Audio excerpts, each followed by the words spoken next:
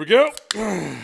Hey guys, welcome to episode 115 of CMD Towers, Brews, and Builds. I'm Mr. Commodore Number 5, and my fellow host was entangled in a logic knot during the Drinkathon, Big Tuck. Wow. Are we... I don't think we're going to have to litigate that evening at any point, right? Do we mercifully just make it through that? Yes, even though, Jim annually, our play group, even before the channel existed, has had an annual EDH tournament. But, to kind of keep, because we do have some spikier players in our group, we used to have a pro player in our play group. And so one of the rules that we made is you can only play a commander once and a deck once. So you can't play your own Thrasios deck, then borrow someone else's. So it kind of makes the combo players or the competitive players have to branch out a little bit, and we all borrow decks. But then the big one is that we usually have some sort of alcohol consumption-based rules. So hopefully, if you are a combo player, like if you infinite combo, you have to finish your drink. Right. To be able to complete the combo. And so ideally, your, let's just call it your mental intellect degrades as the night goes on, and maybe you don't become as spikier as a player. Maybe you make some mistakes. So there's those rules, but then because me and Mr. Combo both have substance abuse issues, there is a lot of outside of the rules drinking to be had as well. Yes, because it's just, you're just sitting there casually like drinking, and then it's like, oh, you have to drink for this, you have to drink for that. So anyways, we had our tournament. It was a load of fun, but the one thing that me and Tuck, because we were so excited to see each other, because it had been 9 months or so in real life, that we forgot to enforce any of the rules. So we had one of our groups come up from Joplin. We mentioned something, but then the thing is at the end of the night, because we have prizes. So we had like a full art meat hook massacre out there. We had Ragnar out of nowhere that I ended up with somehow, even though I think I got second to last. Wait, you got Ragnar?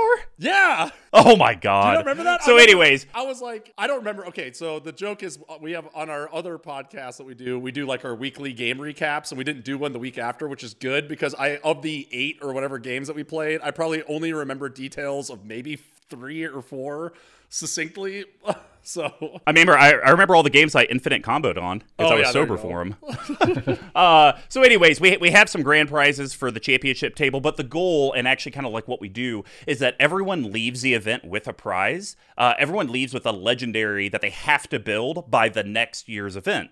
So it kind of gives like a little bit of skin in the game, but not really if you just want to have fun. But me and Tuck completely blanked out, and our a little bit more tuned group from southern Missouri, their play group actually has Ultra Budget Brews from EDH Rec. We forgot to remind them at the end of the night, hey, anyone that hadn't been drinking, you're not at the championship table, because obviously you could still play Magic with a coherent thought. So we realized that the next day, and so yes, I think all litigation, we are wiping the slate clean. We are still going to build it. I can't remember which one I got. I have like a pile of cards on my other table, so we'll have to see. And somehow I ended up with the only card there that was on the reserved list for some reason. I remember walking and stumbling up and being like, how is this still here? And everyone's like, I was like, I'm taking this before someone says anything differently. Oh, man. Well, guys, if you can't tell, we do have a special guest on. This is the, technically recordings might be a little wonky, but this is the first Brews and Builds of December Guestathon. December? Yes. So we actually have Jim from Spike Feeders on. Jim, welcome. Hey, thanks for having me on. Absolutely. Thanks for joining us. You are also one of our Canadian friends, correct? I am. I'm from Manitoba, Canada. That's the Missouri of the North. A lot of combo players there, huh? Interesting. Yeah. Read into that whatever you want. Yeah. No, so awesome. The big question I have is I've never asked any of our Canadian friends about this. Obviously, Thanksgiving is kind of like a U.S. thing. Do you guys do anything for Thanksgiving? Just because it's like, oh, they're celebrating it. Let's eat turkey and eat like fat Americans. Oh, it's my time to shine. You know when you have that like one fact in your brain and then like somebody asks you about it and you're like, yes. That's me right now. Okay. So Canadian Thanksgiving is in October and it's a pirate holiday. What? Yes, it is. So Martin Frobisher, who was an explorer and a pirate, was exploring the Northwest Passage. I realize I could be saying anything right now, and you'd be like, "Oh, absolutely, we're going to eat it up." I mean, and I just assume that you're going to talk about like he invented poutine, and his like favorite animal was a moose, and all this other stuff, right? Like, I mean, it's true, but true, right? Yeah, yeah. Okay, but like literally, you can Google this right now. This is like 100% legitimate. This is the truth. Pirate and an explorer. He was exploring the Northwest Passage, came back early, had a whole feast, and had a feast with his town. And then it actually started 40 years before American Thanksgiving. And it's in October every year. So the question I have on this, just because I myself have gotten into, we'll call it quasi-fictional historical like cinema. I was like watching Vikings, and I honestly didn't realize that the Vikings made it all the way to Canada, like North America back then. So is this gentleman, was that a Nordic Viking that kind of did this? No, just a French explorer. Okay. Of course. The French, they're always over here. And also, I think he's French. Don't quote me on that. If you're actually Googling this and he's not French, then don't hold me to that. The rest of it's true, though, I swear. I'm an old man. I don't trust the internet. So whatever you say right now is gospel. But listen, folks out there listening, it's edutainment. We're here. We're dancing for you, but we're also going to teach you some facts about things that no one knew before. So there you go. Bruce and Bill's your number one source for pirate holiday facts. For Canadian pirate holidays. Well, that's awesome. I obviously had no idea about that. I did see recently, I believe your prime minister awarded Ryan Reynolds like the Medal of Honor or something for Canada. Yeah, he got it, I think, over the weekend. I didn't know about that. Oh, yeah. Well, but I'm into it. We were too busy bereaving for Stephen Sondheim. So yeah, really. It was a bummer. Yeah, you know what's crazy about that? Me and my fiance just watched that Click Click Bang movie with Andrew Garfield about Jim? Can't remember the guy's name. The guy that wrote Rent. Yes. So and never seen it. And I like musicals that actually tell a story, not just musical to sing. It was very entertaining. I learned a lot. But that was actually the first time I had ever even heard of Stephen Sondheim. Never even heard of the guy. And I saw him in the movie, and I was just like, oh, okay, clearly he's a big deal. I don't know why, but clearly he's a big deal, and so I'm putting stock into that. And then later that night, I'm on Screen Rant, and it's like 5 hours earlier, so I think that equated to 2 hours before we started the movie. The news was released that he died, and I was like, whoa, this is weird. Just watched a movie kind of about the guy and how he influenced the Rent creator to get to Rent, and now he's dead. So there you go. I'm always behind the curveball. I saw Godfather like 50 years later, still haven't seen Rocky. What? Yeah. Shan's like my girlfriend is a teacher, and she's got a couple degrees, but her first degree was in film, and she like follows much different people on TikTok than I follow, right? Like sure. she's scrolling through TikTok, and she's like, it's some prop master, and he's like, if you need to know who Stephen Sondheim is, and she's like, who is out there following a prop account on TikTok and doesn't know who Stephen Sondheim is? And I'm like, yeah, can you imagine? Well, that's hilarious. Well, Jim, you guys have been creating content forever. So if our community isn't familiar with it, how would people find your content and specifically be able to get a hold of yourself? Yeah, if you're listening to a Magic podcast and you've never heard of the Spike Feeders, that's a channel that I run. We do all sorts of stuff. We do EDH gameplay where we're all over the power level spectrum. Our kind of MO for our gameplay series is we just play what we think is sweet. And sometimes that's like right at the tippy top of the power spectrum. And sometimes it's really casual nonsense. But we just do it to have a good time. We've got face cams running so you can see all of the table banter and stuff like that. We don't cut that out because I think it's an important part of the EDH gameplay experience. We also do a video podcast called Spike on the Mic with myself and Alex, who's another member of our group. And we do a series called Better Know Combo, where we break down one combo every episode and talk about how to play it, like how to execute the steps of the combo and how to play against it, because we think that's an important part of understanding how to play Magic. Absolutely. Yeah, definitely. Yeah. Well, no, that's awesome. And if anyone, when Jim says Spike Feeders and I say Spike Feeders and Tuck does, and you still don't know, I guarantee you've seen one of their dice. Their dice are like candy corn. It's everywhere. You can't escape it. You're going to see these little lime green dice, a little cactus, where I believe the number 1 should be, or is it the number 6? Oh, there's drama there. We started out with it on the number 6. We asked Chessex, we're like, do we get it with the logo on the 1 or the logo on the 6? And they said, well, you get it with the logo on the 6 because then you want people to roll your number, your logo, right? You want people to have a good emotional reaction when they roll your number. And so we ordered them and we included them as patron rewards and everything like that.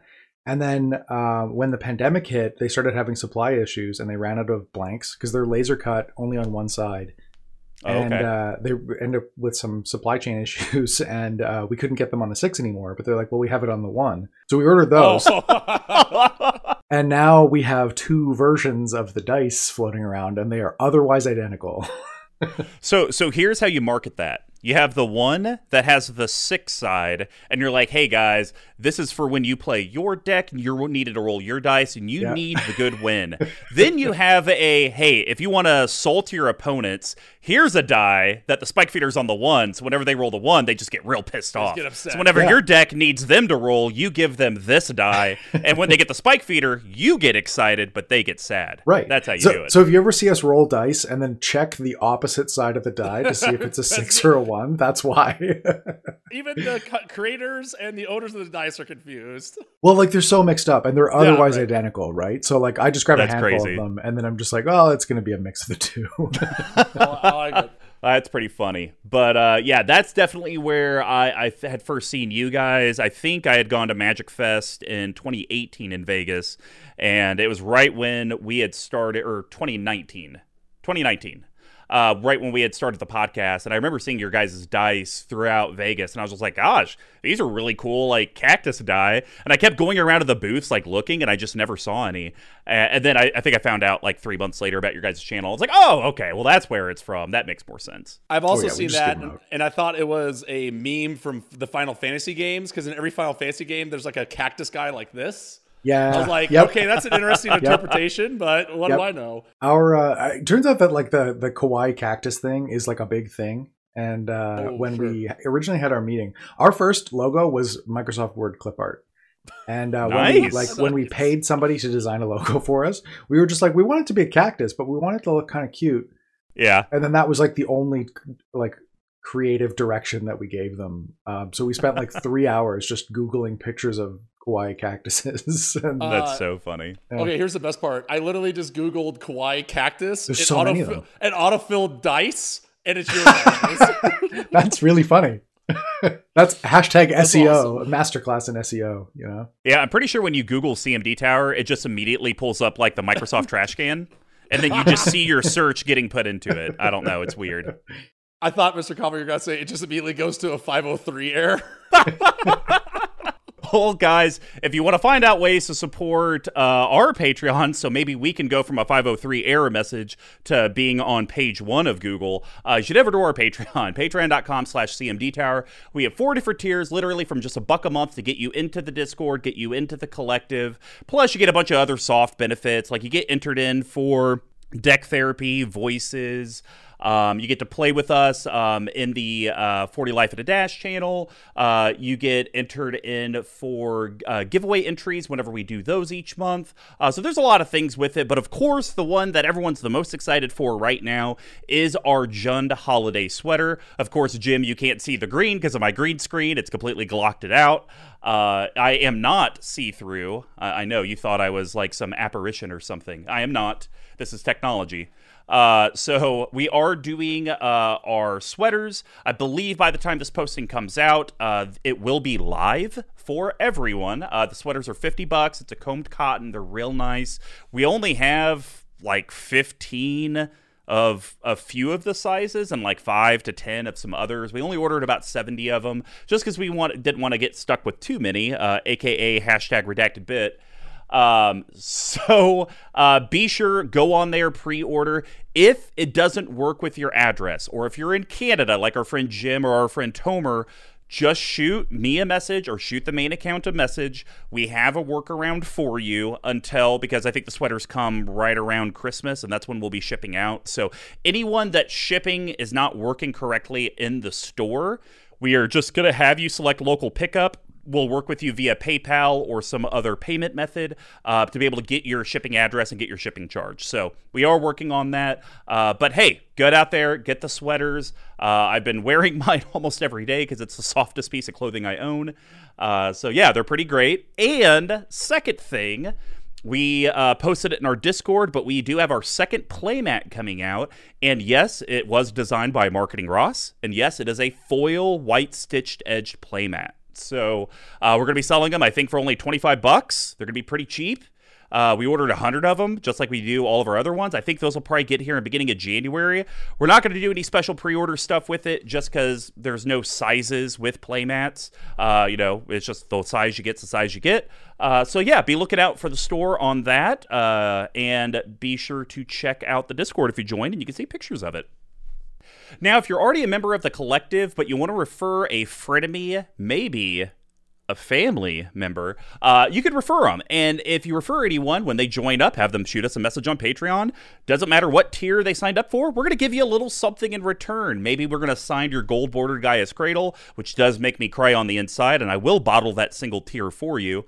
Oh, Tuck, you'll like this. I played against Spencer's gold bordered lands deck yesterday. Didn't like that. Yes! Very, very much upsetting. We will sign that all the way up to even giving you like free sleeves, maybe a sweater. It just kind of depends on what tier your friends signed up for and just randomly what we end up picking out. Now, if you don't want to sign up for our Patreon, but you do want to get the sweater I talked about, you would like to get sleeves, I think we have Monarch tokens left and reminder tokens, a whole bunch of swag. Head over to our store, cmdtower.com/merch. There's a redacted bit that legally in the Magic world, I'm not allowed to say. And of course, our audio and video editor for Brews and Builds @_tcoats. Tyler is great. He is a big Magic enthusiast. He does this because he has a passion for Magic. He has a passion for degeneracy. And of course, he has a passion for audio-visual editing. So if you have your own channel or you have a project you'd like Tyler to work on, or you want to reach out and maybe provide some feedback on how we can improve or what you like, hit them up. We want to know how we can do better, because if you don't tell us, we're going to keep putting out mediocre content, which might be what they want. They might be onto something there. I might want to tell them, if you don't tell us, we're always going to change. So you have to constantly tell us, and then we'll stay the same. A little reverse psychology on it. Yeah. But of course, the free way is just to share the content you're watching and listening to, because every little bit of interaction from the collective does help. So Brews and Builds is our deck tech series. Since we conquered the path to 32, the 12 themes of EDH decks, we have moved on to the classic brew from day one, Brews and Builds, with a traditional episode. We described the brewing of decks similar to how beer is brewed. So we broke it down to 4 different categories. The first one's ramp and setting your board state. We call that grain. Grains are the foundation of every beer. They include both base malts and specialty malts, usually in a 60-40 ratio. This helps with the color, the taste, and most importantly, the alcohol content of the beer.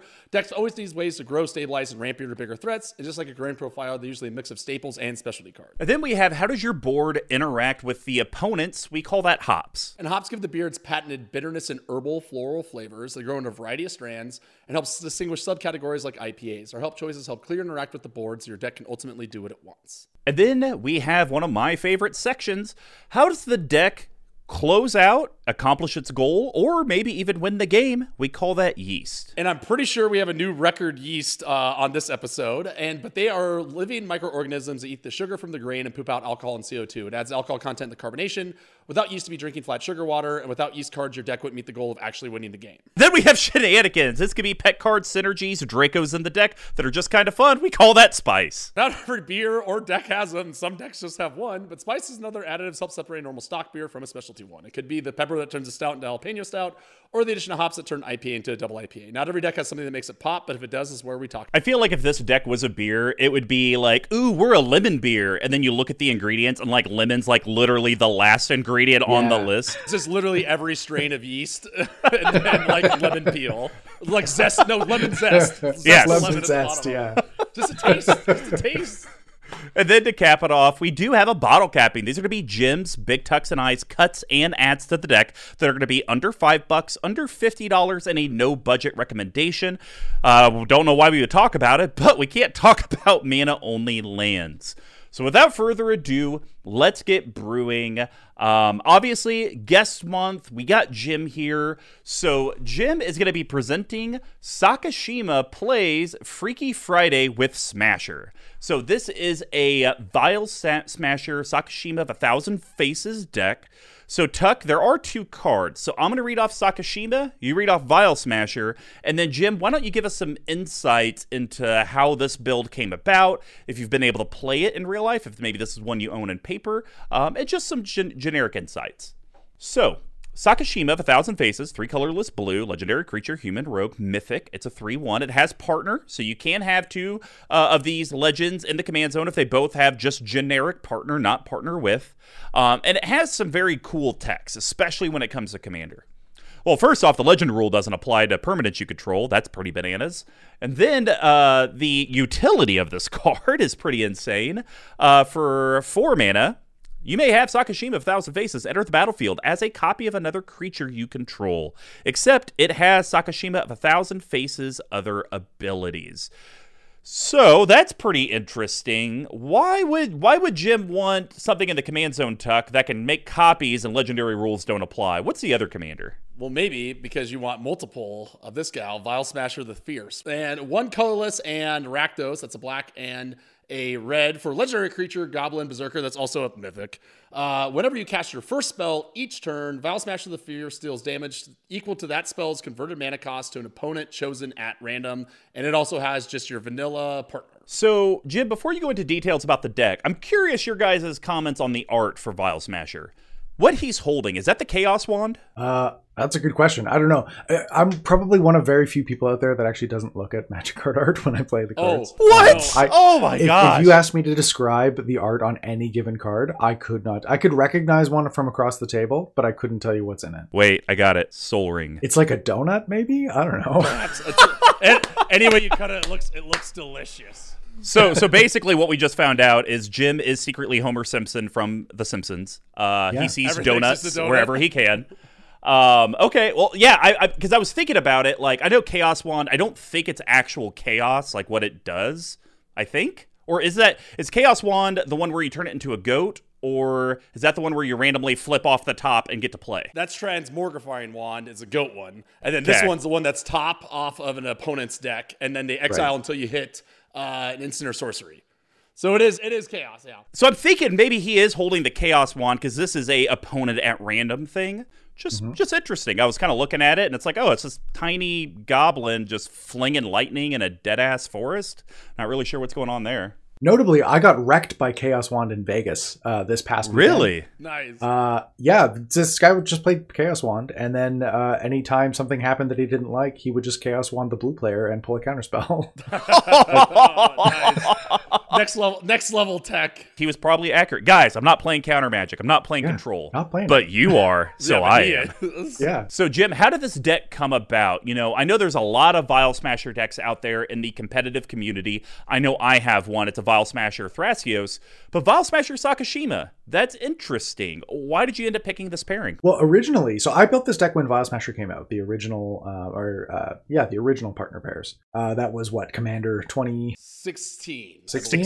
Yep. Oh, was that long ago? That was like 5 years Yeah, because that's a Trax a year. Yeah. Yep. Yeah, so when the original partner pairs came out, I built a Vile Smasher deck, and usually when I build decks, I build them to support a core idea or a core interaction. So I'll pick something that I want to happen in a game, and then I'll surround it, that interaction, with cards that support it and increase the consistency of that happening in game. And I thought it was cute, knowing that Vile Smasher would trigger based on the mana value, or at the time, the converted mana cost of a card. I thought it would be cute to play a whole bunch of cards like Force of Will that have alternate converted mana or alternate mana costs, so that it would donk my opponents for the full ticket, but I wouldn't have to pay full ticket for the spell. Sure. So that was the main thrust behind the deck. Originally, I paired it with Silas Wrenn. Okay, yeah. I actually, and you'll see when we talk about this, when we talk about cuts a little bit later, we'll talk about this, but I used to have an affinity sub-theme in this deck as a means for cost reduction. And so I played things like Mycosynth Golem that would reduce the cost of spells like Spine of Ishsaw. So what would happen is I would have a sack outlet for artifacts, send my Spine of Ishsaw to the graveyard, and then recast it using Silas Wrenn's ability. So I would connect with an opponent. It would allow me to cast something from my graveyard. Mycosynth Golem would give it affinity, and I'd be able to recur things from my graveyard for cheap or free. So that was the main thrust of the deck. So I definitely saw the discard theme throughout the deck pretty prevalent, but I didn't see a ton of payoff for the graveyard, so that makes sense that's a little left over from Silas Wrenn. And I'll even say my bottle capping for my no budget recommendation, it's going to help you kind of recycle some of that stuff, because I could see that maybe, and you could tell me if I'm wrong, but I could see that maybe being a crutch of the deck is you're discarding cards, you're slinging people for damage, but then eventually you just kind of run out of gas, and it's not like either of your commanders draw cards on their own.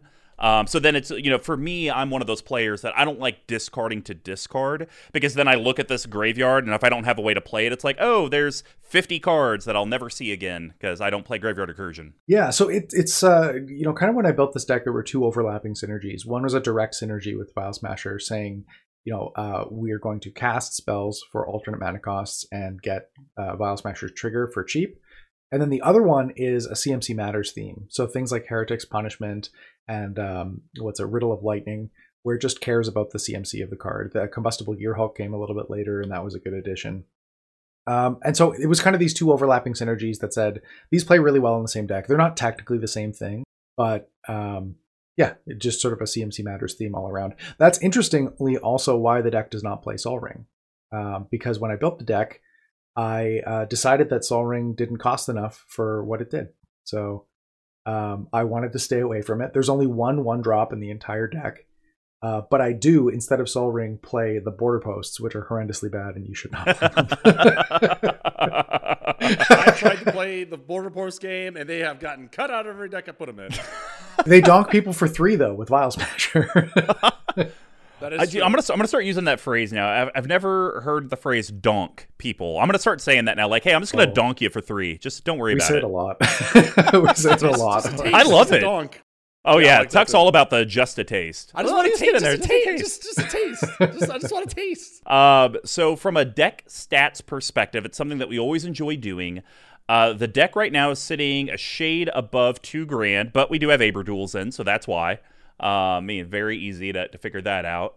From a breakdown, we got 34 lands, we got 16 creatures, 16 instants, 18 sorceries, 7 artifacts, 9 enchantments. I noticed no planeswalkers. They got some expensive ones. There's Ugin. He's an 8. I think Karn might be an 8 or a 7. They're up there. Mm-hmm. Mm-hmm.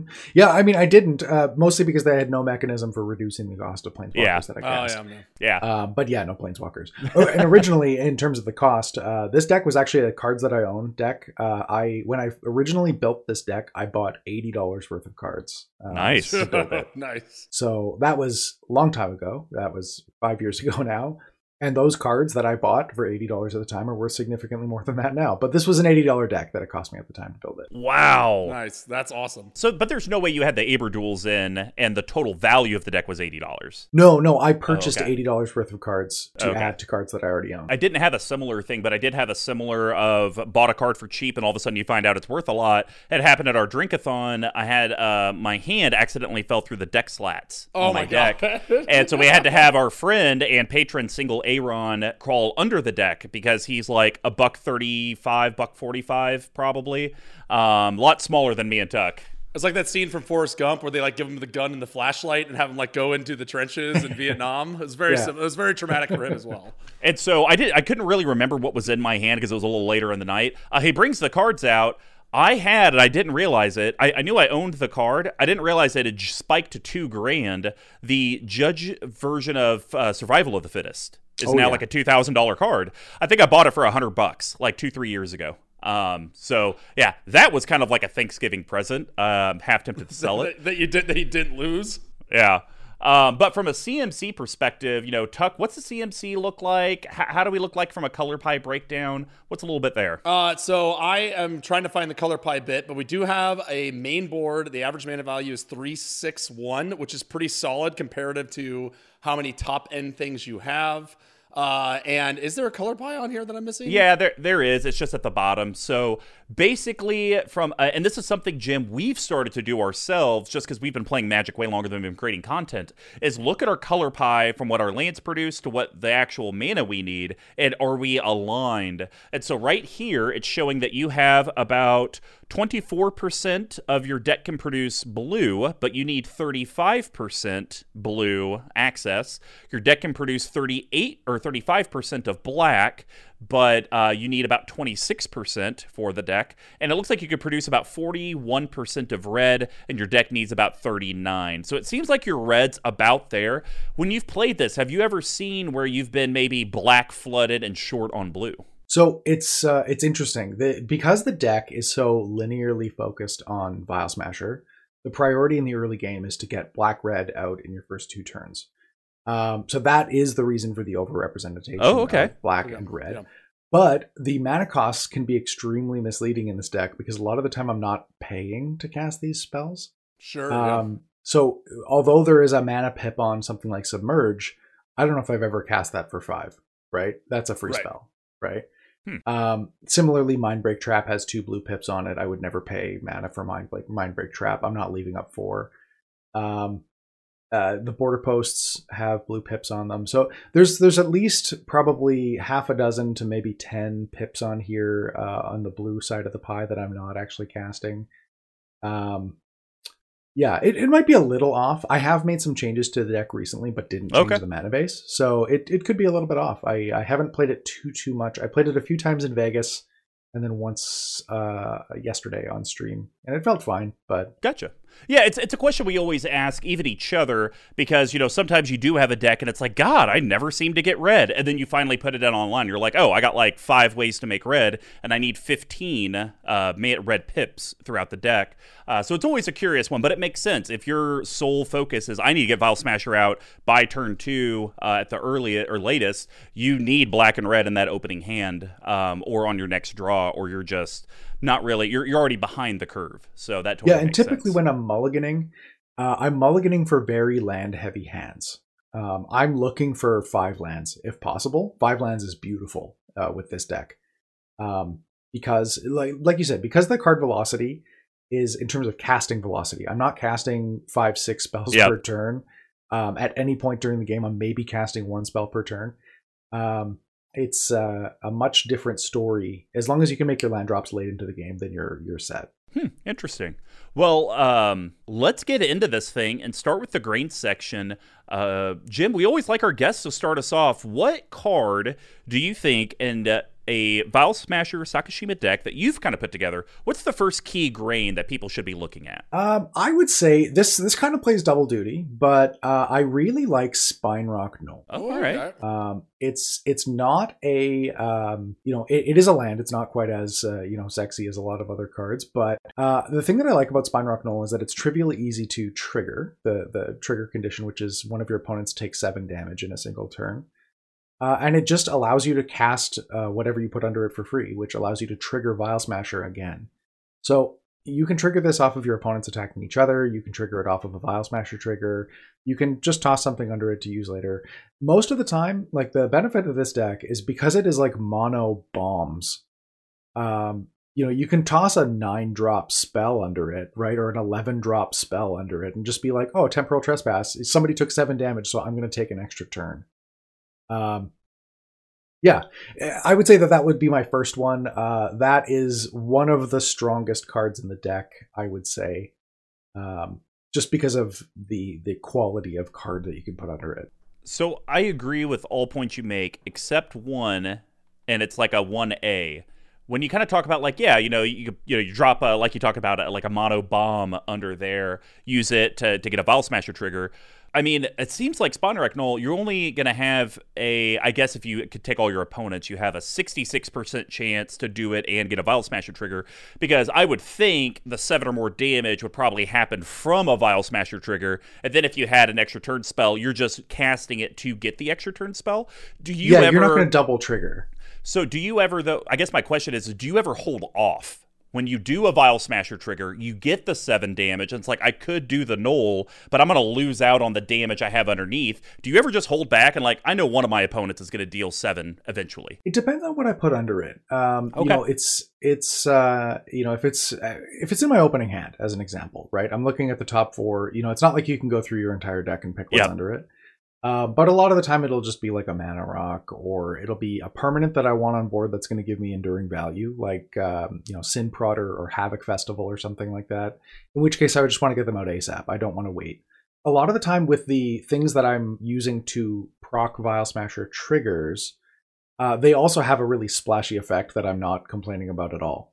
Like I've got something like Blast of Genius, right? That card's just Ancestral Recall, and it deals damage.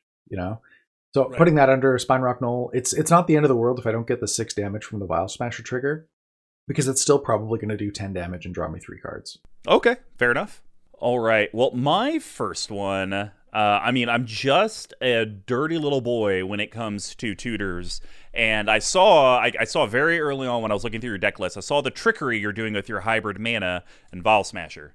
Mm-hmm. So this one involves the Queen and me and Tuck. Let's go! 3, 2, 1. Beseech the Queen. The Queen. Woo! 2 colors, 2 colorless, 2 colorless, or black. Sorcery. That's it. It's uncommon for $2.60. Search your library for a card with converted mana cost less than or equal to the number of lands you control. Reveal it, put it into your hand, then shuffle your library. I feel like you and I are in agreement on this. This card basically is a 1 mana worse demonic tutor that's going to hit someone for 6. I completely agree. And I think it's funny that like this has been a card that I've always liked a lot. And my other one that I'm talking about fits this as well. But I keep putting it into decks where like it doesn't really get the value. The argument I've heard is like you put it in mono black decks because you get the nut draw of like turn 1 land, dark ritual, soul ring, or mana crypt or whatever, like right out the gates. That's also what we call Magic Christmas Land. But I think like this one, when I first looked at it, I was like, okay, interesting choice. But then after looking at a different card, I was like, oh, it's actually just ding someone and you tutor something. And also with your strat of saying like, you're keeping your 5 landers, that makes a lot of sense. Has there ever been a time though, because you are dictated by the amount of lands that you control, where you really want to cast this, but you like want to hold off because you just don't feel like there's going to be something that you want to go get? I honestly will still cast it. Oh, sure. just take 6. Yeah. Yeah. If you've got both Vial Smashers out, it donks for 12, right? So it's enough. If you consider the fact that like you could pay 3 mana and cast a creature and you're not going to get in for 6 damage, maybe not even over the course of the game with that card, right? But you can reveal it to other stuff. You can discard it to, again, keep going back to Blast of Genius because I love that card. But yeah, you can reveal it, you can pitch it, you can do a whole bunch of other stuff with this card that doesn't involve casting it. But sometimes, if I just got to get some damage out there, I'll just cast it anyway. Go get a land, go get Vampiric Link is, a good one to make the game go a little bit longer if everybody's kind of in free fall. But the main thrust of this deck is just pump out as much damage as possible. It doesn't matter what direction it's going. Eventually, everybody will die, Just like real life. It's funny. Yeah. That's the same thing I told my therapist a few weeks ago. So. Yeah. Everything sucks and nothing matters, right? Yeah, right. So just burn it all down. All right, Tuck. Well, give us your last green card. This was another one that actually you just mentioned, Jim, which is another one that works really well in this deck because it effectively just does double duty. And it's another card I've always liked, but have never really found something except for Rakdos, Demon, and Devil Tribal. So you mentioned earlier Sin Prodder. What an all-star in this deck in particular. So 2 colorless and a red for a 3/2 creature devil. It's a rare for about 30 cents. It has Menace, which I'm guessing is effectively a blank piece. But at the beginning of your upkeep, reveal the top card of your library. Any opponent may have you put that card into your graveyard. If a player does, it deals damage to that player equal to that card's converted mana cost. Otherwise, put that card into your hand. So I love this. We've talked a lot about on the podcast how we love opponent modal choices, right? Like, oh, we're making you take the opponent. And I think it's also ironic that this accomplishes the same sort of damage potentially that a Vial Smasher would for the same mana cost, right? Oh, it sure does. So like that's, again, like I've always liked this idea of this value, but there's never been a deck that I've really liked it in. And I could see this from the turn you play it. The next upkeep, it's already going to start donking people left, right, and center, making people make choices, all that sort of stuff, which is the kind of games I like to see. My only complaint on the design, though, is I wish it was designed like Combustible Gear Hulk, where I wish it would be at the beginning of your upkeep, an opponent may have you mill the top card. If not, reveal it. They take damage and you put it to your hand. Sure. I would like it to where they don't get to see that you're getting an expropriate or something like that. I think that would be a little bit more fair, to be frank, because it is a 3/2. It does get lightning bolted pretty easy. But this actually was a cutting block card for me. But I started looking through it. I found another card and I was like, okay, I think this is actually still good to go in because I think with my final capping, it's a bit of a nut card, but it'll allow you to constantly reuse everything in your graveyard. And I think you leave all the stuff that puts stuff into the graveyards because I think we could turn your graveyard into a second hand if we do a little bit of tweaking. So yeah, I really like Sin Prodder. Yeah, this card is a certified all-star in this deck. I am Nice. literally never unhappy to see this card. One of the things that I think is really funny is when I play this deck and against people that haven't played it very often, they think they're really clever by paying 0 to put lands in my graveyard. And until I delve them away. Oh, sure, yeah. And but again, because the deck doesn't have a ton of card velocity, it can have trouble hitting delve costs, right? So if I want a Temporal Trespass or Treasure Cruise or Dig Through Time or whatever, having those lands in the graveyard is actually awesome. It's if you want to take 8 to send something that costs 8 to like a Breaking and Entering to my graveyard, that's fine. That means I don't have to cast it and deal you 8 that way, right? Or I can draw it and then cast it and get the value and still hit you for 8. And then the cheaper stuff, if they want to send it to my graveyard, that's fine. It just gets that out of the way and I can draw more gas. See, I'd look at the other way. I would be like, but you know what? If I take 8, then I'm just taking 8. But if I let them cast it, there's a 33% chance, 66% chance I don't take 8. That's math right there. 100% versus 33% chance. The numbers don't lie. They don't lie. It suits me just fine. If you want to take damage, go for it. Please do. The numbers don't lie like my hips don't lie. Well, Jim, what is your final grain card? This one's my MVP, and I debated making this a yeast card because it tends to kill people. But Pyromancer's Goggles is my second grain card. This is a mana rock. It's a 5-mana mana rock, and it makes 1 red mana. And when you spend that mana, it copies whatever spell you're casting. If that spell is a red instant or sorcery. Yep. And again, in the vein of red certified all-stars, this one is bonkers. There are so many good targets to copy with this. Cruel Ultimatum. What else we got here? Kaboom is another good one. I always love double kabooming. Anyway, basically any red spell. The split cards, as long as you cast the red half, you can double that as well. And you get the whole card. Calibrated Blast. There's just like a ton of red spells that I want to copy in this. Bombs. Yeah. Bunch of donks. Bunch of donks. And the best part is, due to a recent reprinting, this card's actually affordable because it used to not be. This used to be like $10 or $15, which again in this deck is a pittance. But for us BTLs, if you will, it's now 88 cents. So there's really no reason to run it if you're trying to play the red Spellslinger gimmicks. Yeah, so the thing about Pyromancer's Goggles is sequencing can be kind of tough in this deck because you always want to front load your expensive spells, which is generally the opposite of the way you want to play it normally. Because if you've got mana rocks in your hand, like Sol Ring or whatever, you want to roll those out because they're going to make mana for later in your turn. Or even if you have like mana rocks that aren't net positive, you still want to roll them out because you kind of get a refund on them if you can use them that turn if they ETB untapped. Yep. But I never feel bad about casting Pyromancer's Goggles as my first spell per turn when Bile Smasher's out because it's still going to donk for 5, and then I can use it later on in the turn or at instant speed at some other time. Yeah. So question for you guys. Do you think Pyromancer's Goggles would be as good if it was 3 mana and there was no period? It was add a red and it was only for casting a red instant or sorcery. And it still does the copying and everything. You just wouldn't have the flexibility to use it for other stuff. At 3 mana, do you think you'd still run it? That's an interesting one. I think I would snap run it in this deck, but probably not in other decks. Okay. Yeah, I agree with that. I think it really depends on what you're playing. Because in some ways, I think if you sequence it, like you were saying, Jim, you're always going to want to use it to copy a red instant or sorcery to some extent. Yeah. And like the red mana is just going to be, if you're desperate, I suppose.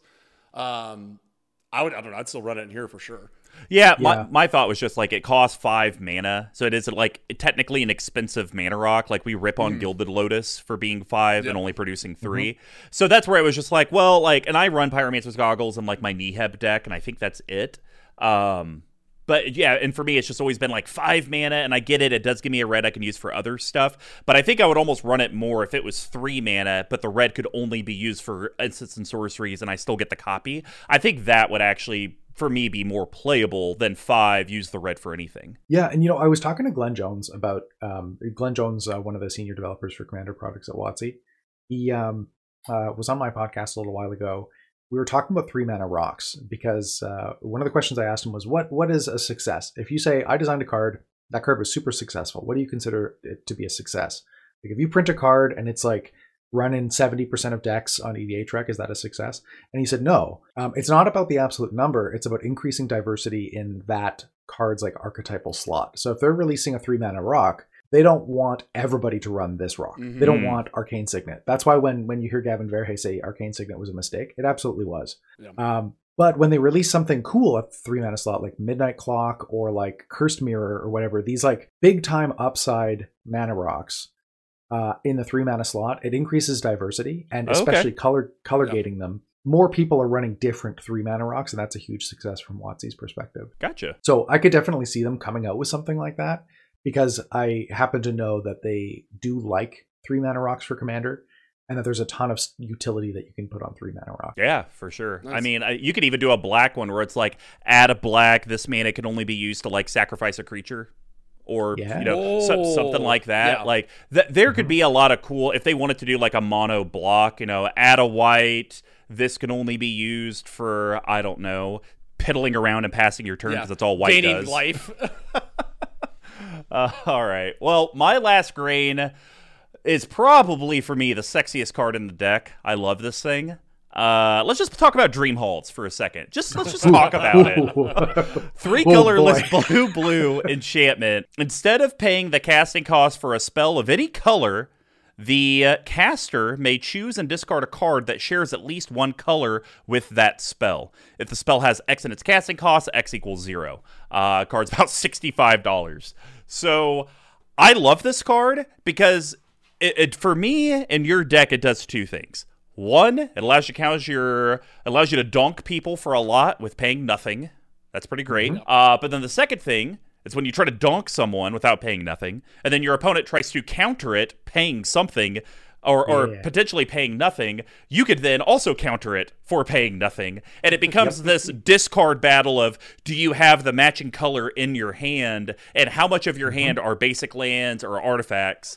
I absolutely love this thing, because for me, it's only a win for you. And you know what? If one of your opponents plays a free Atraxa or Jace the Mind Sculptor or Liliana, it's like, hey, good for you. You did it. Great. I'm going to donk you for 12 next turn. Let's go. Yeah. Well, and then also, like, who runs 2 8-drops in their decks? Not a lot of people, actually. Once you get up to the top end of the curve, people are unlikely to have 2 matching bombs in their hand, This deck, though, quite frequently will have 2 6-drops or 2 7-drops. Well, so you don't have to match the CMC. You just have to match the color. Or match the color, yeah. So if they had like a counter spell, they could discard counter spell, play Expropriate for free.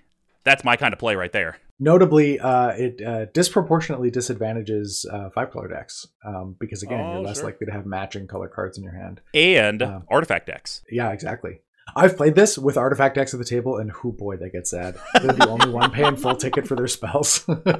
Well, guys, we are not sad because we're happy, and we're moving from the grain section on over to the hop profile. And Big Tuck, I want you to start. Why don't you give us your first hop card that you think would be worth talking about in this deck?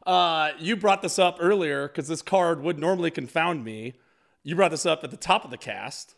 And Jim, you'd mentioned this, but Logic Knot is a really, really interesting and fun card to play around in here. X blue for a common instant. It's about 5 cents, and it's got Delve. So each card you exile from your graveyard while casting the spell pays for 1. And then it's counter target spell unless its controller pays X.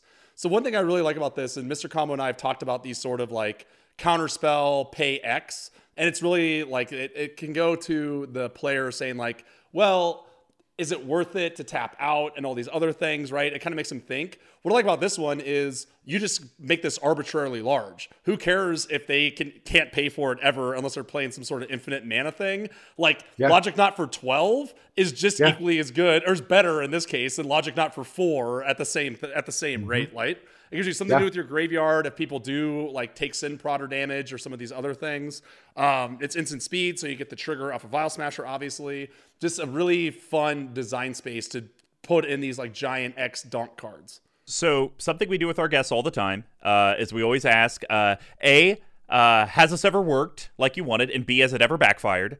So now here I am to ask, A, have you ever Logic Knotted for like 20 on a Soul Ring? And has Logic Knotted ever backfired because you delved away your whole graveyard and they countered your counter? So I have done a few things like that. Counter actually doesn't matter when I'm countering it for 20. You still get the Vile Smasher trigger. That's why it's in the deck.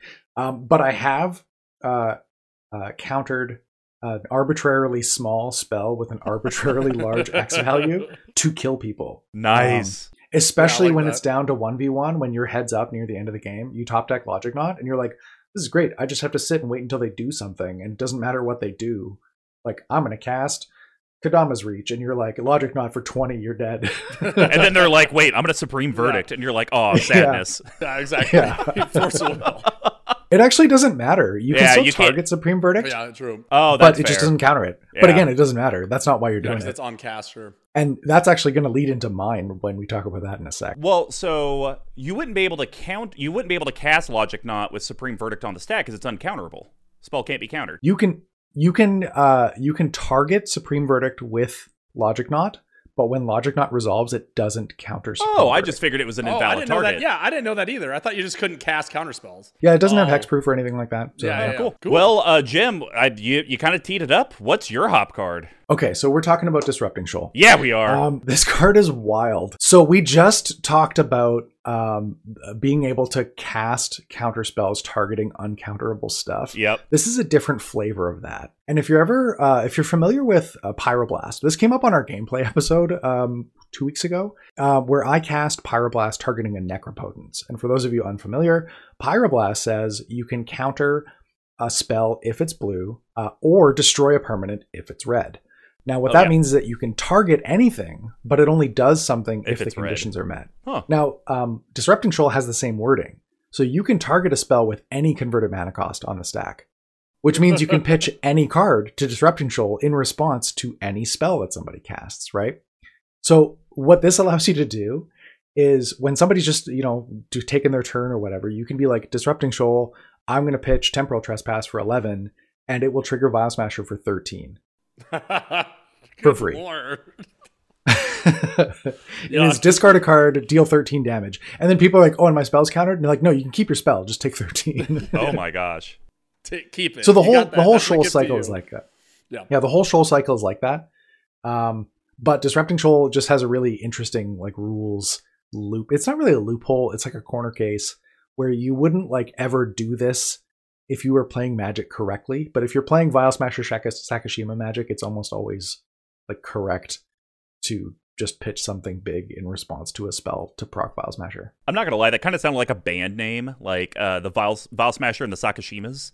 Sounds terrifying. I don't like it because it seems like lots of burning is gonna hit my face.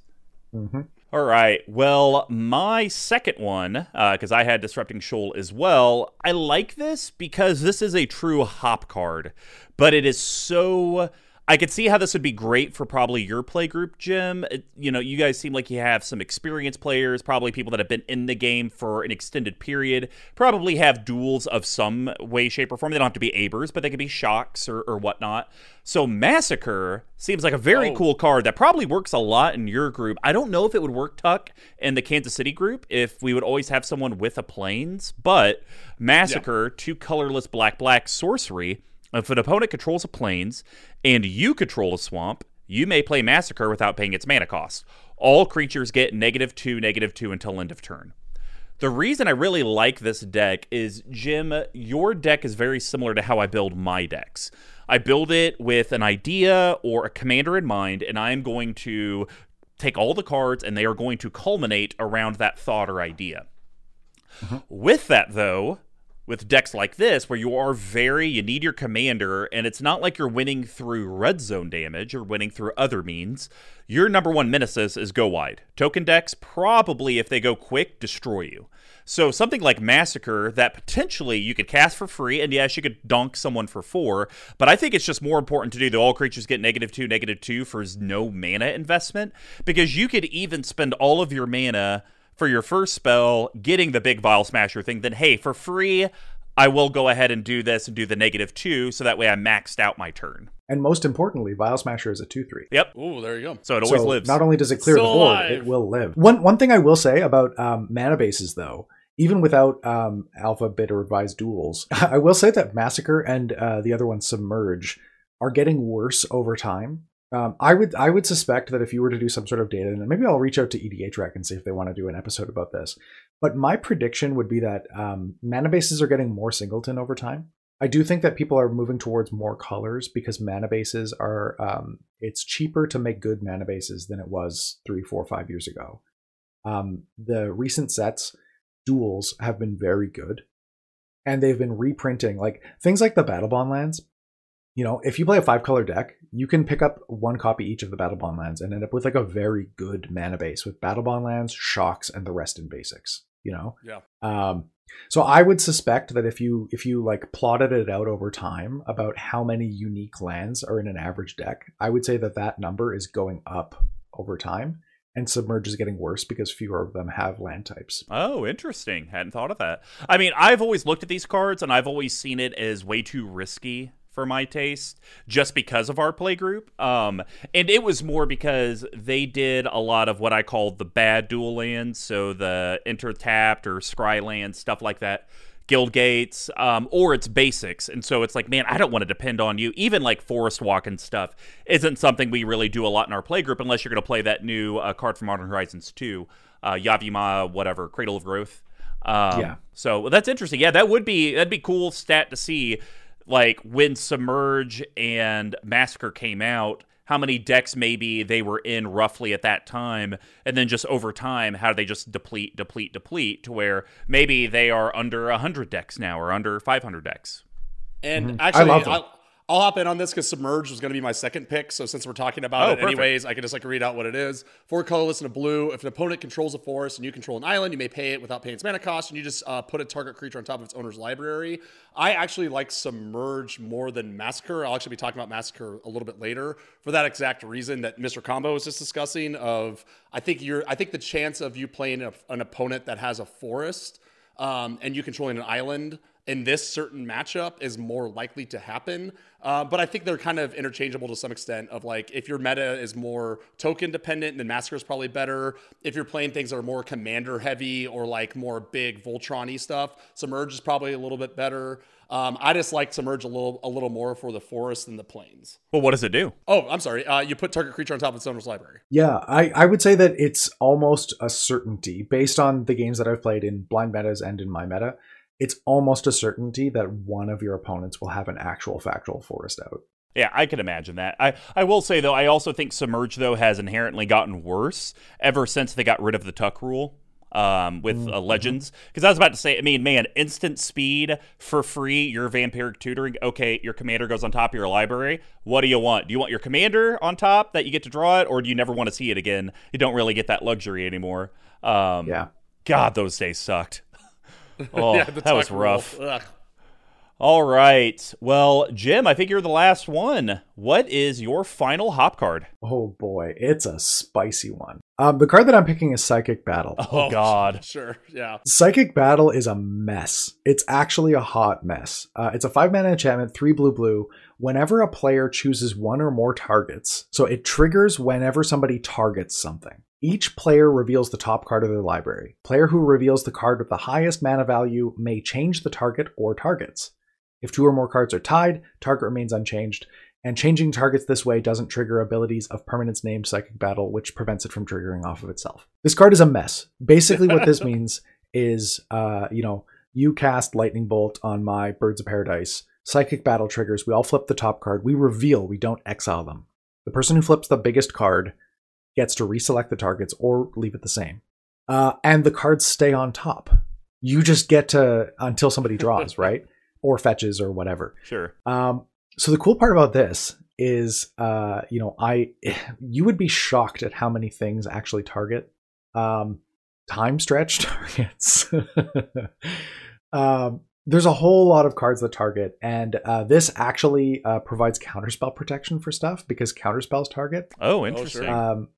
So whenever somebody counters something, you can just redirect it to counter something else. And yeah, people can roll the dice with this card and one that I'm going to talk about later. It's the kind of thing where it doesn't work every time, but I'll win this flip probably 60 to 70% of the time after it's out. Wow. That's pretty good. 60 to 70% of the time it works. Every time.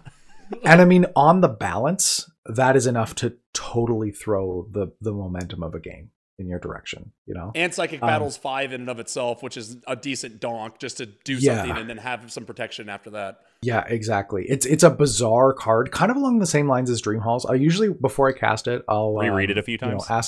I'll ask people, are we ready to bust the game wide open? Because something big's going to happen. I don't know what it's going to be, but something big is going to happen. Yeah, it could be something next. huge. Yeah. What I really like is that you've been able to turn Psychic Battle and Dream Halls, which in my opinion are chaos cards, and you have been able to make them work in a deck. Yes, Vial Smasher in essence is chaos, but this isn't a chaos deck. You're not just like willy-nilly like, oh, let's just see whatever the hell happens, I don't care the result. Like, you have a path and you know how you want the game to go, but you've figured out a cool way to have these cards at least work in your benefit as much as they can do, which is pretty great, because it's always interesting to see these cards. It's like, man, you could only use that in a coin flip deck, and it's like, well, actually, I run it in my Aristocrats deck, and it donks. Here's how. And then you kind of learn new things. So that's really cool. Yeah. So we're going to talk about another one when it comes to Yeast. So foreshadowing. Well, I think we're about to sludge on out of the hot profile on over to the Yeast. And I will start this off with a card that I love. So this is where, I think this was precast. Joe was kind of talking to us like, I kind of have different impressions on stuff. And I kind of gave like, grains, hops, yeast kind of mean to me.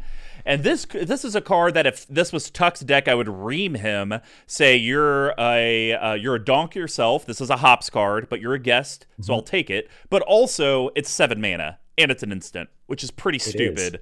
So we are talking about Fated Return. I think this is an amazing Yeast card for this deck specifically. So 4 colorless, black, black, black. It's an instant. Put target creature card from a graveyard onto the battlefield under your control. It gains indestructible. If it's your turn, scry 2. So the thing I like the most about this card is A, it's insanely overcosted for what it does. No one would ever run this in any semblance of a tuned deck. B, it's amazing for this deck. Let me take your best creature, and we haven't gotten, because the Yeast has a lot of this, you have a lot of stuff that's like, choose target creature or player for the damage. So you can be, it would be silly for a Vial Smasher player to be sniping out creatures, but I mean, hell, there could be some big fat boys on the field that you, like, hey, I could deal 12 to Mr. Combo's face, but I'd rather get rid of his Kozilek. That just seems like a better idea for me. So I really like Fated Return because there will be times early mid-game that you're having to pick off stuff, get it to graveyard, do your Spine of Isha rigmarole, and then it's like, hey, I'm saving 7 mana. What do people usually think that is? Cyclonic Rift. Let's just keep it there. Let's just see. You guys didn't do anything? All right, 7 mana, Fated Return. Let me take your best creature from any graveyard, put it on my battlefield, and I'll donk you for 7. That's amazing. Now, And it's indestructible. I guess my question, and then I'll pass the ball to you, do you ever do this on your turn to get the Scry 2? I get it. They did it as a carrot, so you could try to be fair Magic players, but come on. Who's doing it on your turn? I have. I have. Jim. I have done it when I don't have other options. Oh, okay. When I don't have other cards or whatever. Yeah. But usually, one of my favorite things to get back with this is Living Lore. Living Lore is essentially like reanimating a spell. You know what I mean? It's like you get this creature to play, you exile a card from your graveyard, and then whenever the creature deals damage, you can cast the exiled spell. So one of the things I really like reanimating Living Lore at instant speed after attackers are declared, because you can just flash in a blocker. Yep. Oh, sure. And then it deals damage, you sacrifice it, and then you like Cruel Ultimatum somebody, right? There it is. It's back. The only target. Yes. Cruel Ultimatum is my favorite card in this deck, like by a pretty large margin. But yeah, I have cast it on my turn. It's like, it has to be a feel bad, right? The Scry 2 is weird. Like, I don't know what the flavor is behind that. It's like, I don't know.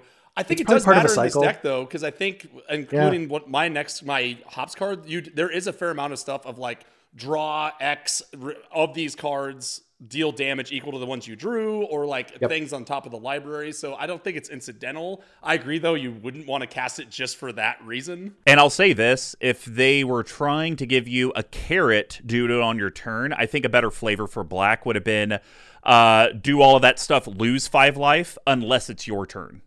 Oh, yeah. That would have been more flavorful, because then it still applies to 60 card formats like, oh god, 25% of my life total if I do it on their turn. Do I want to do that? And then for us Commander players, I mean, the 5 life isn't a big deal, but it's still something to where it's like, well, maybe I do save it for my turn.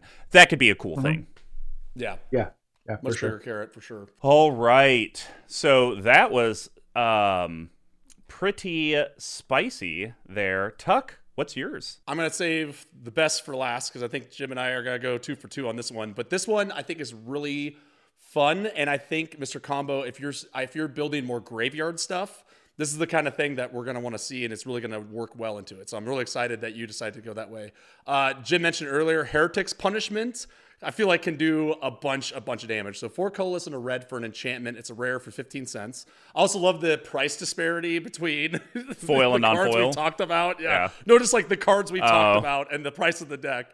3 colorless and red. Choose target creature or player. Then put the top 3 cards of your library into your graveyard. It deals damage equal to that, or deals damage to that creature or player equal to the highest converted mana cost among those cards. So for me, I think this is obviously something that's going to donk probably someone in the head for a bunch. I like that it's repeatable, and I could see this kind of being a late game backup for Vial Smasher if there's only 1 or 2 people left. Instead of paying 6 or 8 or whatever, I guess it'd be 7 or 9 for Vial Smasher. Instead, you can just kind of repeatedly do this at a disadvantage, but then start burning people out pretty quickly as well. Disadvantage? Maybe he just adds Labman and just decks himself. Then that's it. Just run it through.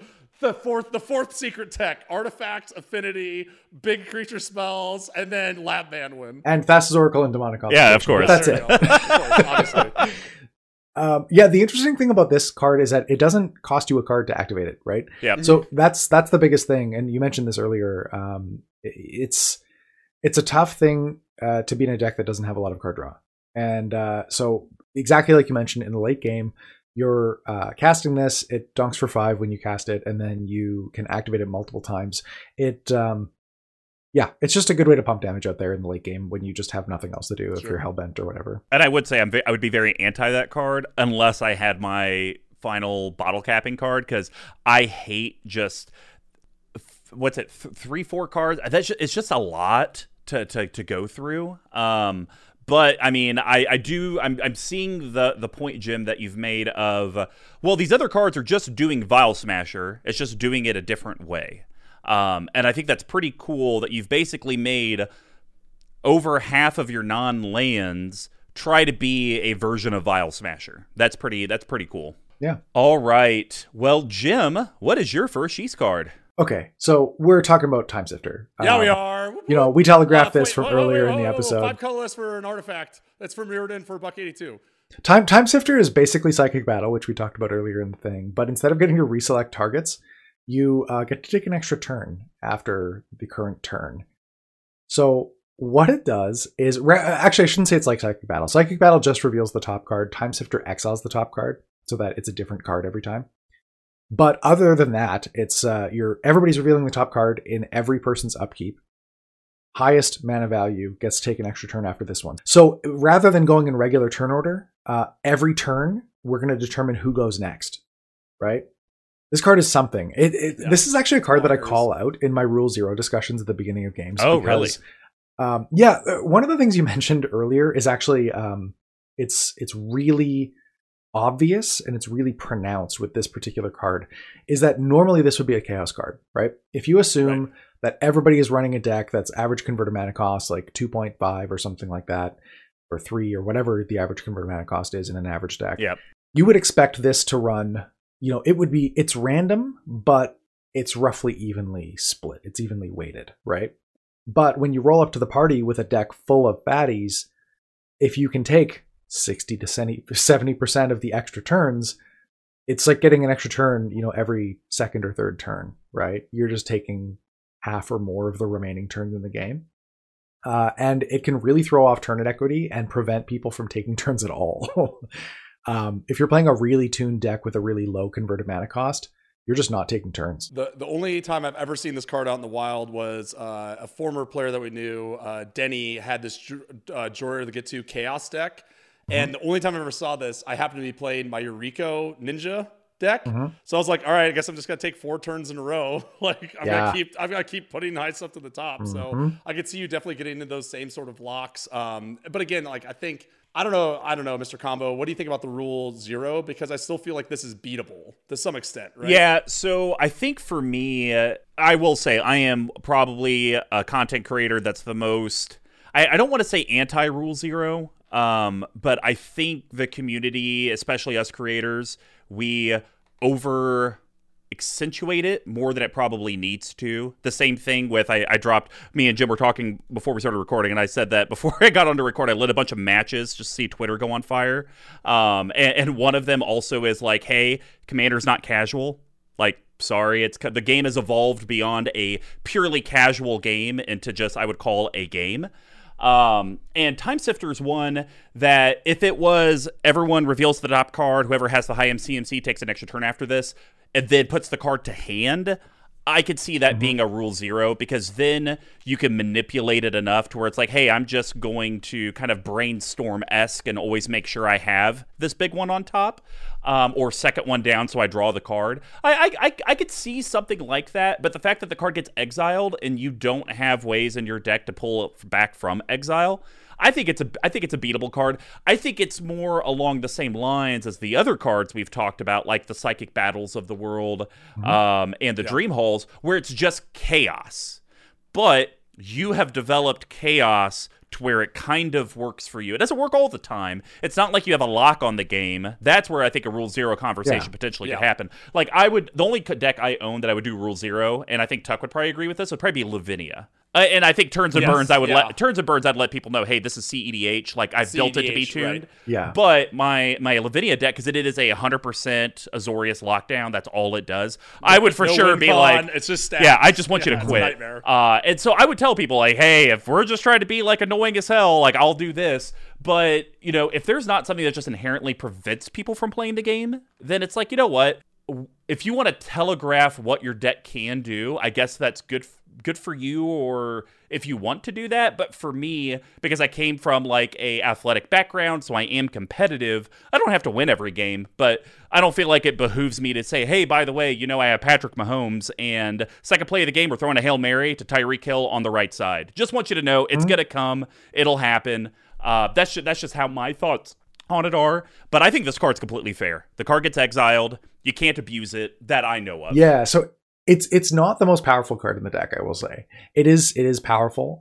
The reason why I bring it up, primarily I play Magic against other content creators, specifically for the purpose of making content. Yep. And it can be kind of rough content-wise. It can be less entertaining to like knock somebody out of the game early. Sure. Right? If you have a long game and you're just like, oh, I'm going to berserk somebody's commander or whatever, and you're just dead 5 minutes into the game, and then it's a 45-minute game, that's just like bad viewer experience. In terms of like blind LGS play, I would probably just say like, this is a deck. I'm playing huge converted mana costs, and leave it at that. And then people can do their own card assessment as I'm playing. And you know what? I think that's actually perfectly fine. That's like, hey, I'm sitting down with Kalia. It's Angels, Demons, and Dragons.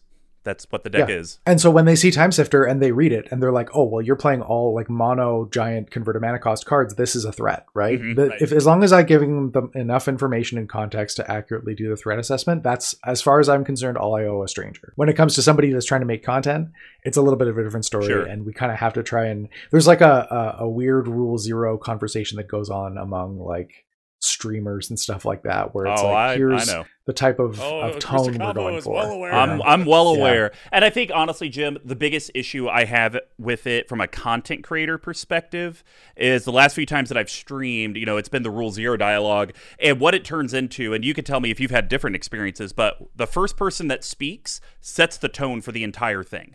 Oh, big time. Because it's just like, oh, I'm going to play Neheb, and I'm just trying to get you guys to lose a bunch of life and do a bunch of stuff during second main phase. Oh, well, if you're playing that, I'm going to play this. And I've always been a Magic, what I would call purist, and I want to see random flip it over the top. I don't want you to pick your Reese the Redeemed deck because I'm playing Planeswalkers. Like, that doesn't seem fair.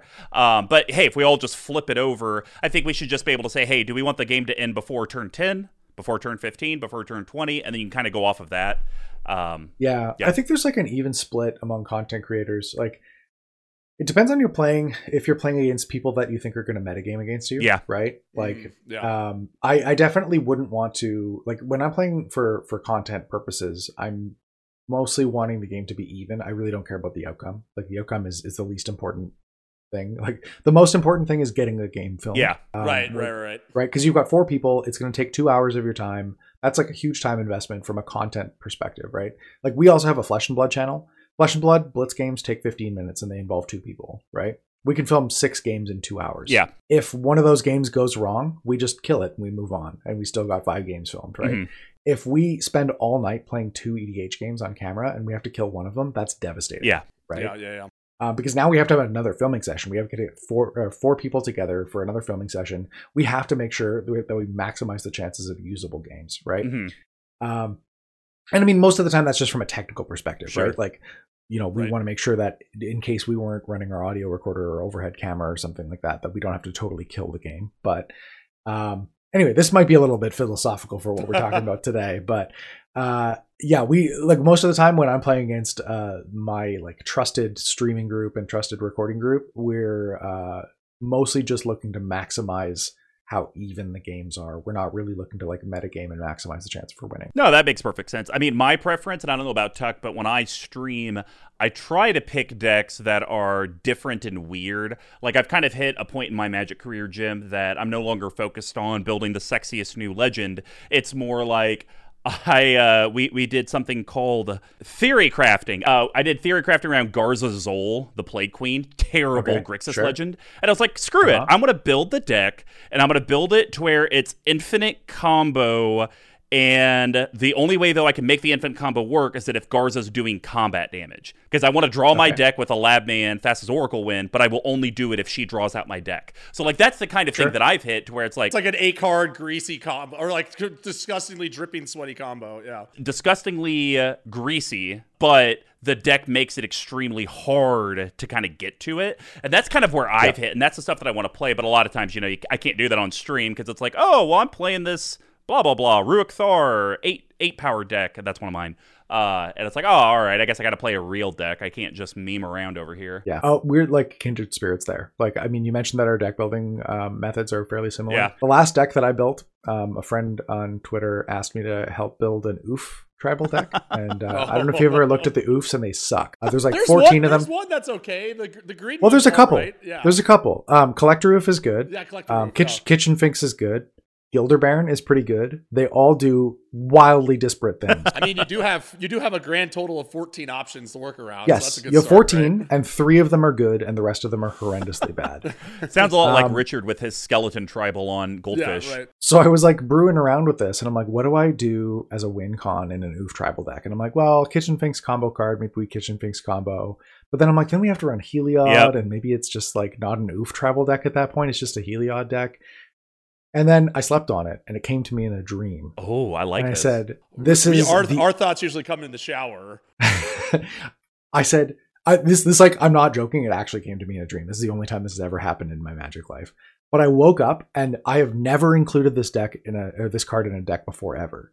But I'm like, for my Oof tribal deck, we're going to win with Crater Hoof Behemoth. Oh, I love it.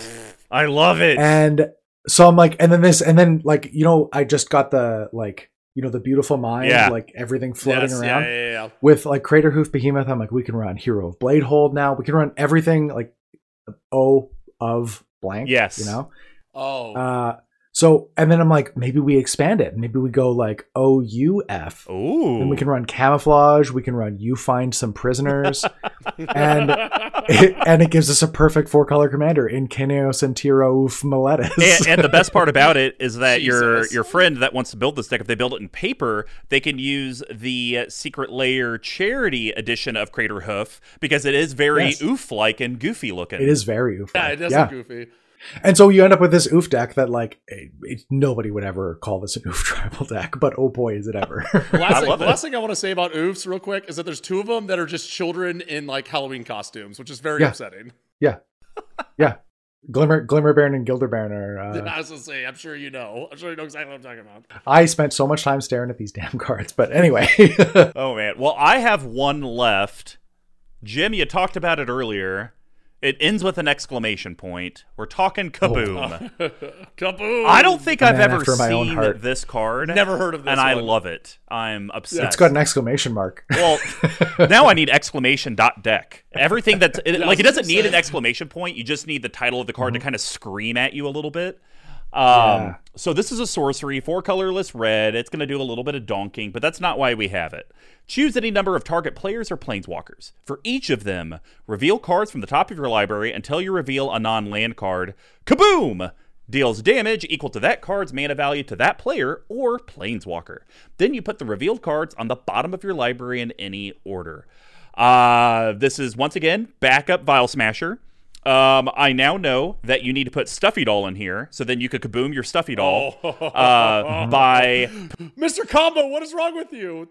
You were just describing your nightmare. You put that enchantment on it, so any damage dealt to you gets dealt to it, and then it'll deal damage to your opponent. Oh, that's perfect. Yeah, you just target yourself, and then there you go. You're slinging it around. So I really like it. And look.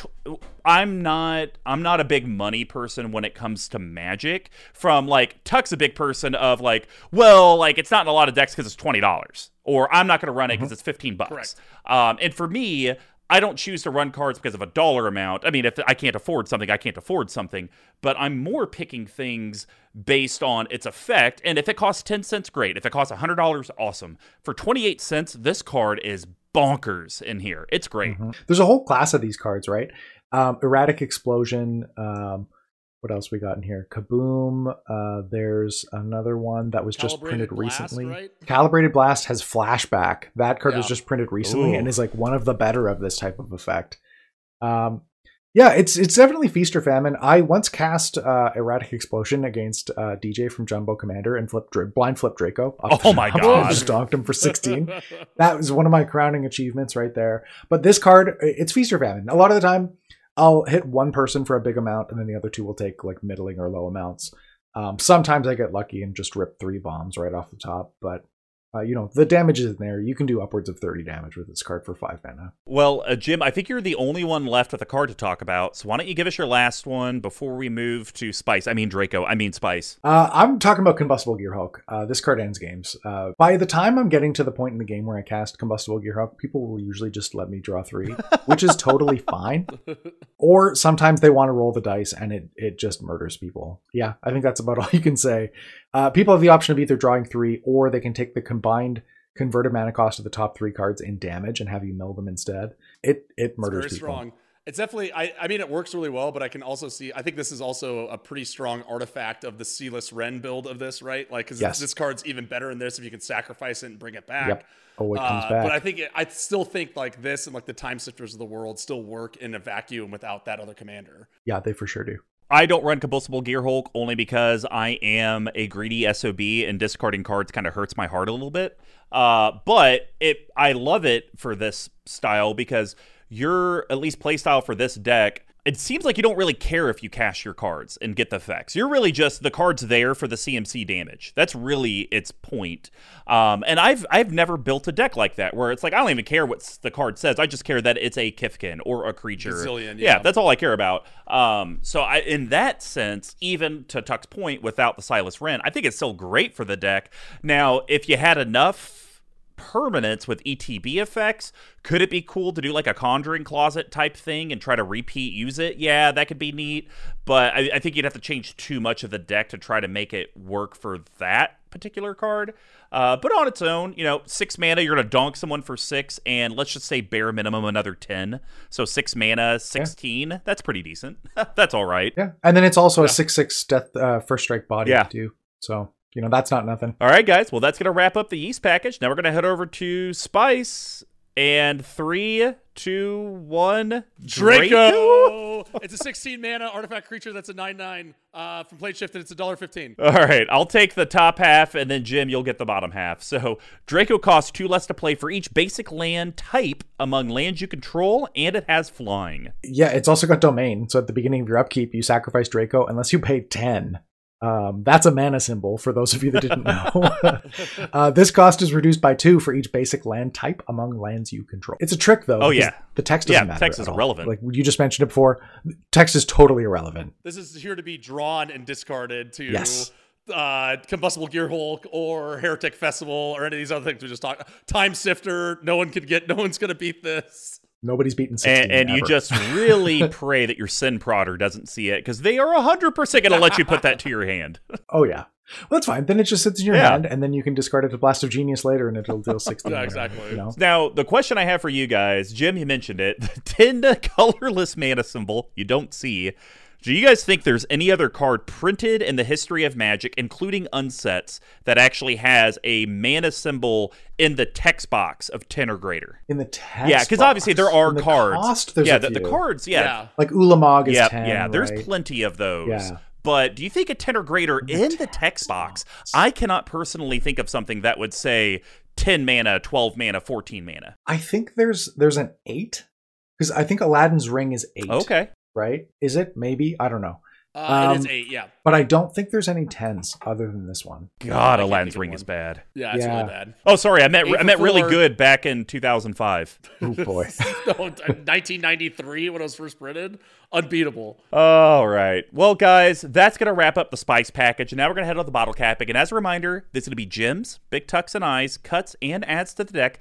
It'll be under $5, under 50, and a no budget. It just has to be no mana only lands. So let's do this. Jim, guest of honor, give us the first card you would cut from this deck and the first card you would like to add that would be under $5. I would say that my first cut would probably be Metalwork Colossus. This is one of those vestigial pieces from the Silas Ring build of the deck. It actually worked really well as a sacrifice outlet for Spine of Ishsaw, because I could then recast the Metalwork Colossus from my graveyard as well. Cost reduced off Silas Ren. It costs 11, which is great. It reveals to stuff fine.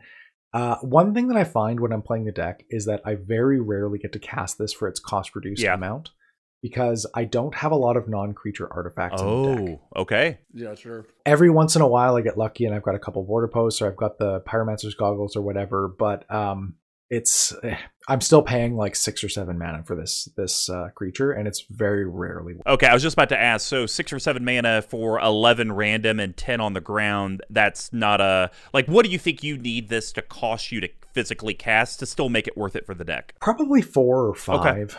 It's still pretty good. Yeah, it kind of just sits there. It's a blocker, right? Like, and so in that situation, like an 11-11, or what is it, an 8-11 or something like that? It's 10-10. It's a 10-10. The difference between a 10-10 and a 6-6 is pretty small when it's just sitting there as a blocker. Yeah. It doesn't have the upside of something like Colossus of Akros, where it's a mana sink in the late game that I can just like kill people with. I don't know. It's been underwhelming for a little while, and I haven't cut it because I don't have like a ton of great stuff to replace it with. But it's in there. It's good enough. It made my last round of cuts, but I don't think it would make my next round of cuts. Well, what card do you think you would like to replace it with that's under $5? I'm going to go with Wheel of Misfortune. Ooh. Oh gosh, yeah. I think this card is great because it's like, so Wheel of Misfortune allows everybody to bid, right? You bid life. And the person who bids the most life, the person who bids the least amount of life doesn't get to wheel. Everybody else gets to wheel. You don't want to bid the least amount if you want to wheel. It deals damage equal to the highest number to each player who chose that number. Each player who didn't choose the lowest number discards their hand, then wheels. Yep. Yeah, so I have a question for both of you. If somebody cast Wheel of Misfortune in the game, just average game, say everybody's at 30 life, what do you bid? What's your number for Wheel of Misfortune? So I want to wheel. Yeah, so you're at 30 life, you've got like 3 cards in hand, and they're, whatever. You would like a fresh grip of 7. So with the way that I play my decks, I probably wouldn't bid more than 7 or 8. I would bid 5 because I think that I feel like there's always someone who doesn't want to wheel, and they're gonna have the win or some big thing in their hand, and they're gonna probably bet like 10 just to take 10 damage and keep their hand. Mm-hmm. So if I want to wheel, I think 5 is a decent number because there's probably someone who's going to do 0 or maybe 1, just like to be a stickler. So I think that would be my number I usually go with. So I usually go with like 10 or 11. I usually like to wheel in my decks.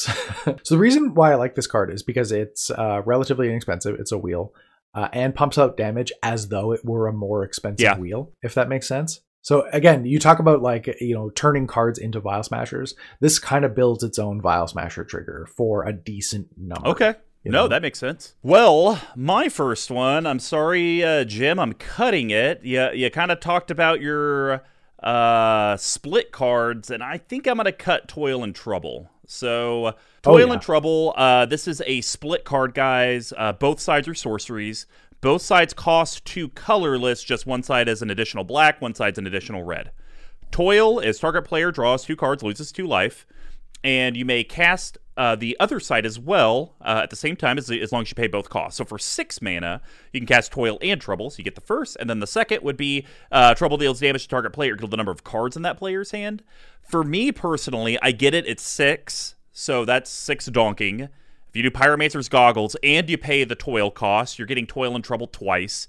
There are some, I'm going to call them pie-in-the-sky lines with Toil and Trouble, but for me, it's a little too spicy. I don't know how frequently. It's a little slimy. I don't know how frequently you're going to really get the nut win off of that, but I do think, and I was shocked you didn't have it in there, I think Dualcaster Mage has a home in this deck. So colorless, red, creature, human, wizard. You can get it for about 19 cents. It's a rare. It has flash. It ETBs. When Dualcaster Mage enters the battlefield, copy target instant or sorcery spell. You may choose new targets for the copy. It's a 2/2. So I really like this card, just like a fork or anything else that can copy a spell and it's instant speed type stuff. Because you've mentioned it earlier, Vial Smasher, you have to do your sequencing right so you get the most Vial Smasher damage possible. But the reason I like Dualcaster over Fork or any of those just generic spells is I do think there's something to be said about having some bodies in your deck to just prevent people from smacking you in the face left and right.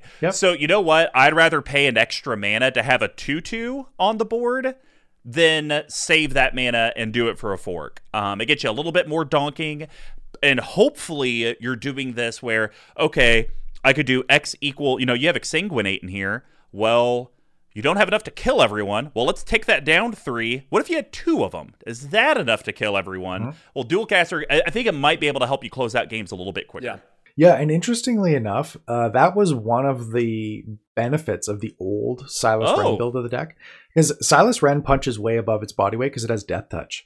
Right. And not a lot of people we're not taking that. appreciate just how much having like a Death Touch blocker in the command zone is like stabilizing, Right now, the way that this deck plays, it plays like there's a Havoc Festival in play all the time. Like everybody is just in total free fall. Like 10 minutes into the game, everybody's going to be under 20 life. Like that's how the deck plays. And it didn't always play that way. But yeah, having bodies in play would definitely help to kind of make that a little more asymmetrical and have everybody else free fall. I totally Fair agree. enough. Well, Tuck, give us yours. What's the first card you're going to cut? And what are you going to add to this beautiful masterpiece? So I do think this is a masterpiece. I don't like this card, and I've never really liked her. Joyra of the Get To. So colorless, and is it a blue and a red? Legendary creature, human, wizard, Harry. It's a 2/2, and it's 2 exile a non-land card from your hand. Put 4 time counters on the exiled card. If it doesn't have suspend, it can suspend. So pretty much like you can stack something, and 4 turns later you can get there. I think Joyra is a really strong commander because you can build around the suspend counters. What I worry about in this deck is exactly what Mr. Combo just talked about, of like, don't have a lot of creatures. People are going to figure out that you're threatened. And I just feel that Joyra is going to spill your hand too fast.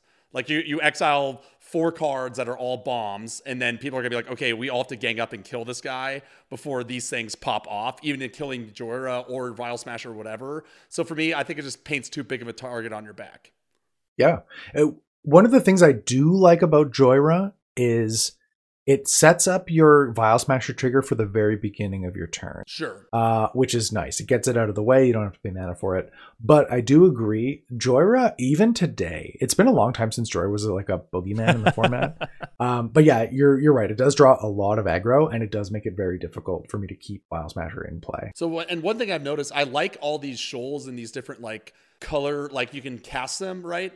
But one thing I think that those kind of give you the negative of is you don't have a ton of spells that are huge mana cost. And one of them is one of my pet cards, which I think Mr. Combo gave me the okay on in my last special deck, which is Worst Fears.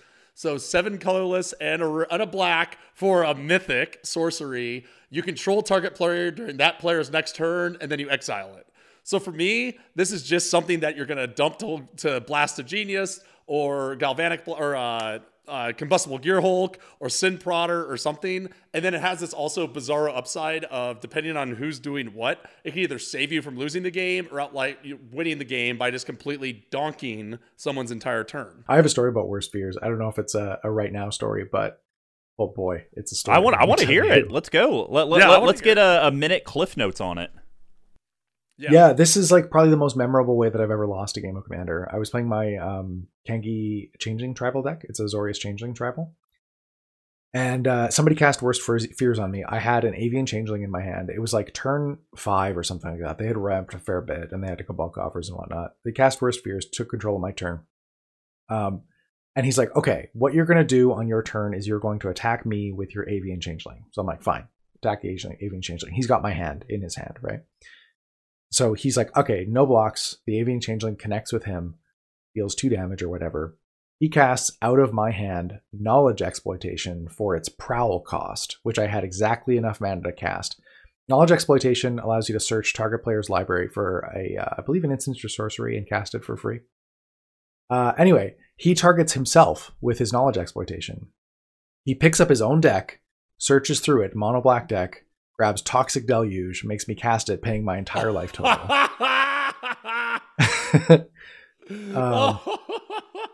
And I was just sitting there. I was like, I don't even know what to do. This is incredible. Like, yeah, you got me. Right? You got me. I can't even be mad about this. Burned into my memory with that specific moment. That was like 10 years ago. Well, let's go to the under 50. Start getting in some pricier cards. I don't know what's left for you to put in this deck, but what are you going to cut? Or what are you going to add for under $50? You know, I might cut Exsanguinate. Wow. So I know it is a finisher in this deck. It is a finisher, and hear me out on this one. I would just replace it with Tormented Hellfire. Okay. It's just a strict upgrade. Yeah, sure. You know? It's like an easy swap. It serves the same purpose. It's just more mana efficient. Yeah, Tormented Hellfire, I actually put that in my Planeswalker tribal deck, because it's just like, I need a finisher if I can't do it through Planeswalkers, and Tormented Hellfire is insanely efficient. Like, so one of the things about Tormented Hellfire that not a lot of people realize, it's also really efficient at very low X values. Mm-hmm. Tormented Hellfire for 3 is such a massive tempo swing, right? Like, people are sacrificing 3 permanents, or they're paying 9 life, or discarding 3 or cards. They're discarding 3 cards. All 3 of your opponents. That is so efficient for like 5 mana. A lot of times I've seen people and they're like, oh, I could have done something, but all I had was Torment Hellfire and I was waiting to win. It's like, no, you could have just stalled out the game for another turn so that then you could go find something else to actually win off of, right? And so, if you guys aren't familiar, Tormented Hellfire is X Black. It's a rare. It came out in Hour of Devastation. You get it for about $16, and it's basically repeat the following process X times. Each opponent loses 3 life unless they sacrifice a non-land permanent or discards a card. Something that does come up, there are cards like Sigarda that say your opponents can't make you sacrifice. That does not mean you get around Torment to Hellfire. That just means that option is not an option for you. If you have stuff that says your opponents can't make you discard cards, then you're just losing 3 life for whatever X is. So I like it because I have been in games where Torment to Hellfire will just straight kill someone because they literally don't have the option. I think that's actually, I don't know if it killed him, but I know it actually hurt him. We have a person in our play group that moved to Boise, and Frenemy Dan. He used to run a Sigarda Voltron deck. And it was always tough getting him to sacrifice, but I think there was one game I did to Torment to Hellfire. It wasn't game winning. I think it was like 5 or 6. And it was like, well, I don't have to sacrifice. And I was like, well, get rid of the cards or lose the life. Yep. Have fun. You have fewer options now. Good luck. Well, we'll go to mine. And I feel like I'm giving you a straight upgrade as well, but we'll see how you feel about it. I'm going to cut Kozilek's Channeler. 5 colorless creature Eldrazi. It's basic, a Soul Ring on a body. Taps to add 2 mana. It's in a 4/4. I actually think Kozilek's Channeler's okay. It's fine. But I think for your deck, Gilded Lotus would almost just be better than the Channeler. So, I actually think, though, with that same mindset, I'm feeling like Wandering Archaic could be good for this deck.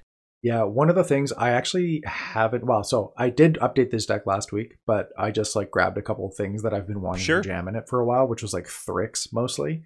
but I like pretty much haven't touched this deck since Sakashima came out. So it's been about a year. So there's like a lot of cards. Or no, I guess it's been about a year. There's a ton of cards. Yeah. And then even then, I didn't really touch the deck before Sakashima. I kind of just swapped the commander. So this is largely untouched from when I built it originally. Jim, wait, are you saying that we get so much product released at all times that it's hard to keep our decks updated with the latest and greatest? I haven't paid attention to new set releases for 3 years, 4 years maybe. So Wandering Archaic, guys, is a very cool card if you haven't seen it. It's 5 colorless. It's a creature avatar. It's a rare. You can get it for a little under $10 for a special copy. I guess the original is only a little over $5, so it's actually not bad. It's a 4/4 as well for 5, so we're on curve. It's colorless, so we're on curve. Nothing's really changed, except we just get a better card. Whenever an opponent casts an instant or sorcery spell, they may pay 2. If they don't, you may copy that spell. You may choose new targets for the copy. There is a flip side, but I do want to pause here for a second. For anyone listening, if it's on your opponent's turn and it's the first spell they cast, even if they don't pay 2, you copying it does not count as a cast trigger, so you don't just get free Vial Smasher damages. Just for clarification. But I really look at this front card as, well, what's the one thing that could kind of hurt your deck? I get it, counter spells and counter magic don't stop Vial Smasher, but if they do something that gets rid of Vial Smasher, even if you get the one thing, it still sucks to recast it. And most people, when they're doing interaction, they're holding up the exact amount of mana they need. So cards like Wandering Archaic, cards like Rhystic Study, any type of tax effect where you get some benefit if they don't pay the tax really screws them up. Like I was telling you guys earlier when I played a Vial Smasher Sakashima deck yesterday with our patrons, I played Rhystic Study on like turn 4, and I didn't even play to draw cards. I played it because Cameron, the player across from me, on the previous turn had played like 7 things from his hand, or that's how it felt. Sequence out, like right. And so I literally said, "Hey guys, I'm playing Rhystic Study. If you don't pay it and I draw cards, cool. But I'm doing this literally to slow this player down." I looking at Wandering Archaic is, hey, I know you don't like what I'm doing, but this is just going to slow you down because now you literally can't further your board because now you got to pay 2 extra, or I'm going to get a copy of your counter and counter your counter. So that's how I look at that front side. But I will say the back side is very sexy as well. Explore the Vastlands. 3 colorless sorcery. Each player looks at the top 5 of their library, reveals a land and or instant or sorcery from among them, then puts the cards revealed this way into their hand and the rest on the bottom of their library in a random order. Each player gains 3 life. I could see a lot of times, Jim, where it's like, you know what? You talked about needing lands. I could see if you had this in your opening hand in 4, you might hold on to it. And like, I'm sure in 5 turns I'll draw a land, but if not, I got to explore the Vastlands. I'll get to my 5th land. Yeah. Or it's like a safety valve. the for me, the best case scenario is, let me just go digging for an instant or sorcery. Let's just see what I get out of here. Let me just see what I can start flipping. It's both sides are so good for this deck. Agreed. I actually, funnily enough, I didn't put this in mind because I thought it was already in the deck. I was just like, he's got to have it in there. If I had built this deck today, it would 100% be in it. I have an extended art foil of that card that I don't even think is in a deck right now, and I might go grab it. Like, I have the deck 2 feet away from me, and I might go and put that card in immediately before swap. I forget. Immediate slam. That's awesome. Swap. Yeah, it is a strict upgrade over Kozilek Channeler, which I do play slightly for the meme value. This probably could have made it in the spice because I do frequently talk about how I never play Soul Ring in this deck. So and this is a 5, specifically a 5. Here we go. Kozilek's Channeler, Ancient Tomb, Mana Crypt, all the worst ways that you can make Soul Ring. It either hurts you or costs way too much mana. Yep. Well, Tuck, why don't you give us your under 50 cut and add? So as I made mention, I'm going through and trimming a little bit of the fat from the free spells. I like all the shoal cycles. I think Blazing Shoal is kind of the weakest of them. X double red for an instant arcane. You may remove a red card with convert mana cost X from your hand from the game rather than pay Blazing Shoal's mana cost, and then target creature gets +X+0 until end of turn. Again, I like the idea of it, but I do like the fact that the other shoals, Disrupting Shoals, or the black one, Sickening Shoal, actually do something that's a little bit more interactive with the board. I'm guessing you're not going to be doing a lot of attacking in this deck, so just having this in here just for that doesn't really, it just doesn't seem like the best one of this cycle. I have a feeling Mr. Combo is going to say exactly what I think it's in here. Well, you just you play it on. No, you don't play it to put it on anyone. He's literally putting it in the deck to discard something and just randomly fling someone for 9 or 10 or whatever. Totally. I totally agree with that, and I heard that earlier. I'm just saying of that cycle to do that. The other ones at least can kill a creature, counter a spell, potentially. Like, they have some upside. Yeah. Whereas for this one, outside of doing it on an opponent's creature to Voltron someone out, kind of out of nowhere, I feel does the least of the cycle that's in the deck. Mm-hmm. Sometimes it's a surprise blocker. Sure. If somebody attacks in and they're like, I'm attacking you with my 4/4 commander or whatever because you only have a 2/3 out, you can just be like, Blazing Shoal and whatever, and they'll trade. For 100. A lot of the time it's not super profitable, but if there's a really threatening commander out, then I'll do it. But yeah, I would agree. It is definitely the weakest. I would say, though, that it's got the most pitch targets in the deck because the deck is very red heavy. Yeah. So it's kind of a weird...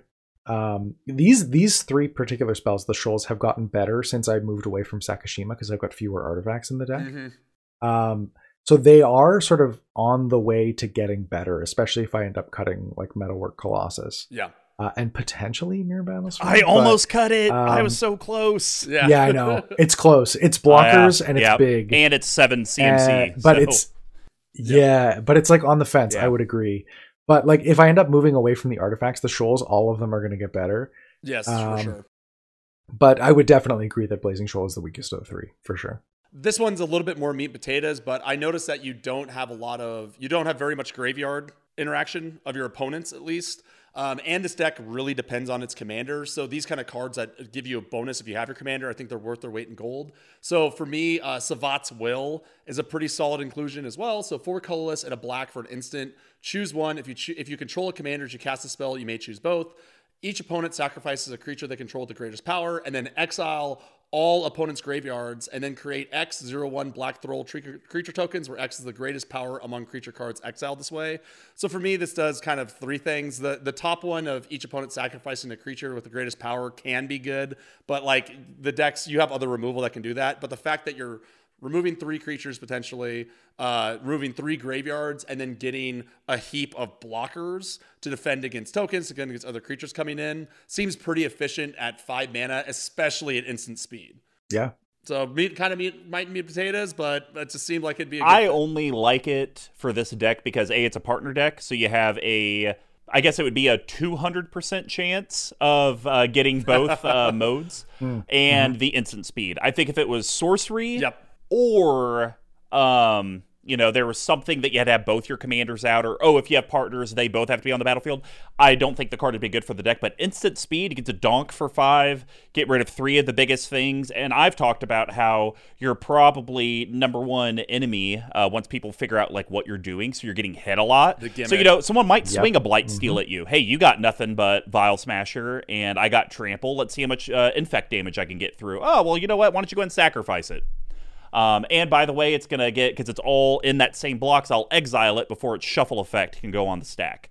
Like that kind of interaction's pretty cool. So yeah, I like it. More meat and potatoes. Mm-hmm. Well, let's get to the exciting part. I want to see what obscure, expensive cards Jim pulled out of his satchel. So Jim, what are you going to cut from the deck, and what are you going to add if you had infinite money? It's a really tough one because a lot of the cards that, one of the very distinctive things about this deck is that the cards are very uniquely, specifically suited to this strategy. And because they're not generally good, they tend to be really cheap. Like we've said that a few times with cards in this particular episode that like, this card is 10 cents because nobody has ever played this card before outside of Innistrad Draft, right? So it's a really tough one because I actually, I kind of take pride in that particular aspect of the deck as well. It's when you play against, you ever run into that situation where you play against somebody that's like, they're playing Atali or they're playing clones or something like that, and they're like, I'm gonna steal your stuff, and you're like, oh no, my Avenger Zendikar or whatever, right? Right, yeah. The 75%, but it's only as good as your decks are that they're gonna take away from you. Yeah. But when you play decks that are kind of like this and people steal stuff, you're like, have fun with this. It is a garbage card. It is actually objectively terrible. Souls, you sack of shit. Yeah, like you know that Yu-Gi-Oh meme that's like, jokes on you, my grandfather's deck has no good, or has only good cards. This one is like, my grandfather's deck has no good cards. There isn't a single one. My grandfather built this at the dollar store in the bargain bin. Yeah, exactly. And the cards were literally rubber banded together, 20 in a pile. Yeah, I love that. Yeah, like literally none of these are good cards. I'm thinking back to when I played this deck as an artifact deck, and I'm actually, you know what? I just got to check and make sure that this card is still as expensive as I think it is. But how expensive is Wurmcoil Engine these days? It's a pretty penny, I'll tell you that. Oh, it's cheaper than I thought it was. It's like $20.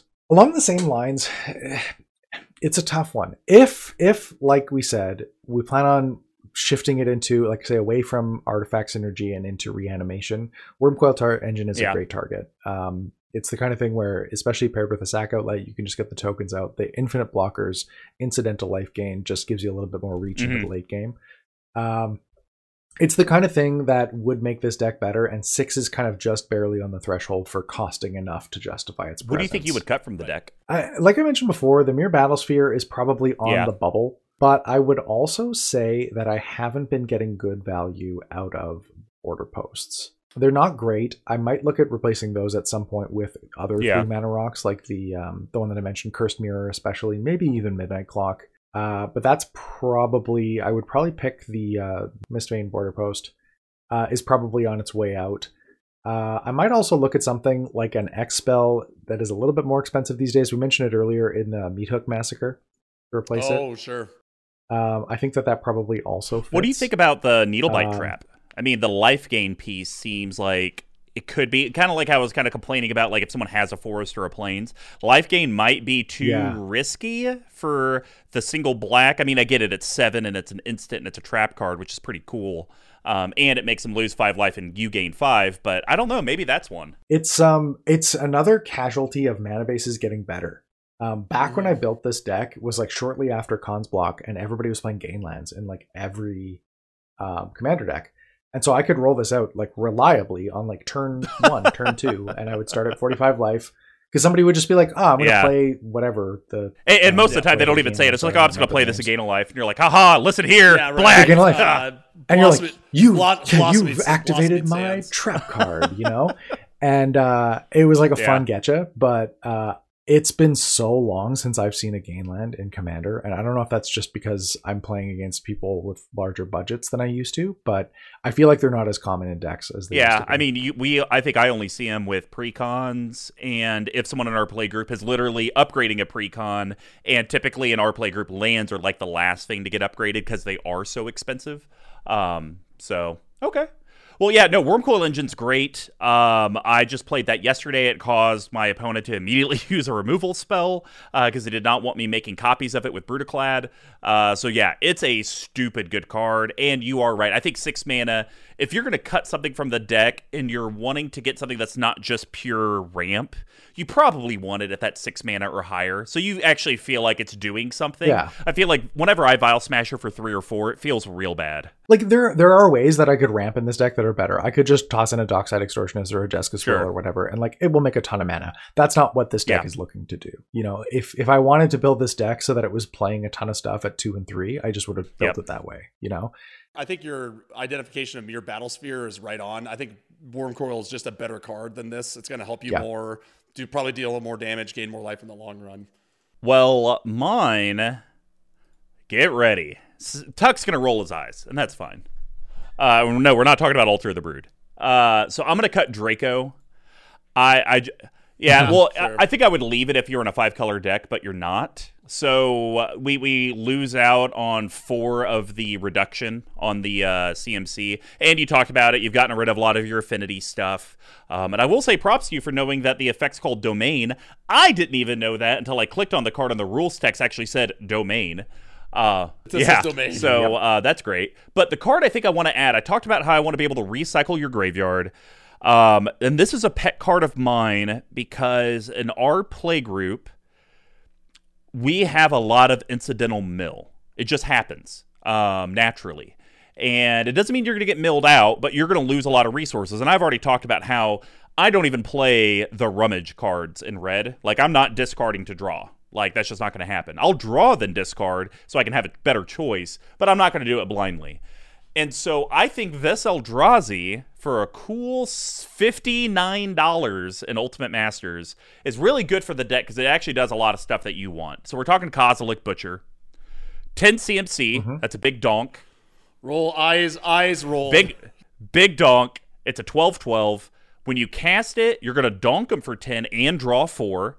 I don't know about you, but I think if there was probably a sorcery that said 10 mana, deal 10 damage to an opponent, draw 4 cards, it probably wouldn't get played a lot, but I bet you people would probably play it in some decks. But then we got the Annihilator 4. So, guys, if you're not familiar, whenever Kozilek attacks, it's going to make the defending player sack 4 permanents before blockers are even established. That's huge. You're eliminating your opponent's boards. But to me, Jim, if you play this, get your 4, deal your 10, and it immediately gets spot removed, I'm good. Because really the reason I want it for your deck is the shuffle. When Kozilek's put into the graveyard, guys, from anywhere, its owner shuffles their graveyard into their library. Talked about, hey, Combustible Gearhork, do you want to do it? Oh, fine, we'll take the damage. Okay, well, Kozilek went in there. You're going to take 22, and my entire graveyard goes back into my library, and I got access to all the cards again. Or, if you casted it and they murdered it, my favorite removal card, you still get to draw 4, you still did 10 to someone, and now everything's back in. And I really don't think, unless you're going to say your, card that you want to add that you didn't talk about, and I doubt Tuck's talking about it, unless you're doing like Underworld Breach as like another way to win, which I don't think you are. I think Kozilek is a great way. It is a very spiky card, but I think you have developed a way like I have to where we could take super powerful stuff, and it doesn't have to be as back-breaking as it normally is. It can just be a fun way to kind of live within the deck. Yeah, well, you positioned the card really well, and I think that you captured the essence of the deck really well. In that, if you reframe a card to say, take its card text and add an amount of damage equal to its mana value, right? And then assess the card again, right? So when you look at cards like Searing Wind or whatever, it costs 9 or it costs 10, and it deals 10 damage, right? That's the same rate as Fireball, or better. And then if it actually resolves, it'll end up dealing 20 damage, which is a better rate than Fireball, right? So in the context of this deck, with Vial Smasher out, a single Vial Smasher out, it's 10 mana for 20 damage. With 2 Vial Smashers out, it's 10 mana for 30 damage, right? And that's a pretty good rate. When you look at something like, Cruel Ultimatum already a very good card, but when you add 7 damage to it, it becomes an exceptionally good card. Right. Or you look at something like Blast of Genius, where it's like, draw 3 cards, discard a card, and then it's going to deal damage equal to the card's converted mana cost plus 6. Yes. Very good rate. And same with Kozilek, right? If you say it's 10 mana, draw 4 cards, and you're going to donk somebody for 10. Even if that's it, that's a pretty good rate, right? Then, on top of that, you're going to get a 10/10 body with Annihilator 4, and it becomes an exceptional. Oh, sorry, Jim. It's a 12/12, sir. Yeah. It's even bigger. Right. So I don't know if you can tell, but I've lost my ability to assess cards based on what they actually do. It's just it's more cost and cast triggers. That's all that matters. It's more emotional feelings. Jim's just like Kozilek, Butcher of Truth. Yeah. That gives me joy. It makes my opponents cry, so I like the card. Yeah, I should get this whole deck altered to just have no blank text boxes. No card text. It doesn't. What does it do? It doesn't matter.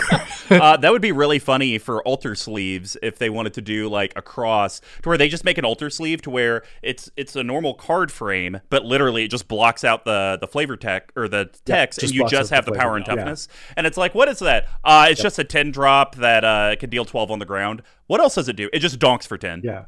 You make the box dry erase, so you just write donk 10. Yeah, none of this cards, like there's so many words on this and none of them matter. It's funny you mentioned that, Jim, because I'm actually in the process of building a 5-color all text deck, because I got those all text basic lands from the Secret Lair. So I'm making a deck to where every single card has a bajillion lines of text, and my gimmick is that every time I play a card, and I actually just got to do this yesterday, Tuck, with the Terramorphic Expanse, I have to read all the text before the card can resolve, and I do that until my opponents say, "Stop, you jerk," and then I know I've won. F6. I've officially won. No interest. Is this an Alexander Clemelton deck? Because I feel like it should be. Oh, that could be cool. There's your Rule 0 conversation, Mr. Combo. Get back on Twitter. Alexander Clemelton.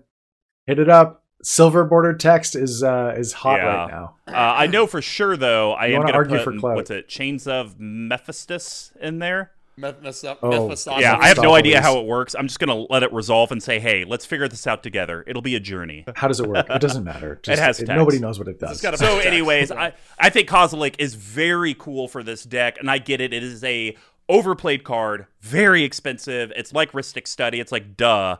But I think this card can be played to literally fit what you want from this deck, and it doesn't need to turn into this, oh, well, I'm doing 12 12s with Annihilator 4 and I'm just oppressing everyone. You could literally never swing with this, and I think you would still be happy. Yep. Yeah, I would agree. All right, Tuck, bring us home. I got a good one. It's certainly not one that we've ever talked about before, but as mentioned earlier, I'm going to be cutting Massacre for the same reasons I talked about. Of these same cards that you cast for free, I think they all have their pros and cons. If you're playing something that has a little bit more tokens, Massacre makes more sense. If you're playing something where it's a little less, maybe more commander focused, Submerge is probably a better option there. I think they're all fine, but this is just the worst of the bunch, in my opinion, in terms of what it actually does. And we talked a lot about giving opponents choice. We're gonna give them the ultimate choice, because this could very well be a one-sided Tormented Hailfire, depending on what they want to go into it. Choice of Damnations. I don't know what classic. This card does. Everyone knows it from Saviors of Kamigawa. For $12.60, this rare costs 5 colorless and a black for a sorcery that's arcane. Target opponent chooses a number. You may have that player lose that much life. If you don't, that player sacrifices all but that many permanents. Right. So you're putting it into their hands. It's like kind of a bizarro potential one-man Torment of Hellfire, depending on their board state and their life total. As made mention, on the surface, you're donking for 6. You're paying 6, donking for 6. But the upside of this, you could slow down someone who has a giant board state that you need to slow down, knock someone down some life. I just like the fact that it's a two-way interaction. They have to choose, and then you get to seal their fate depending on what they chose.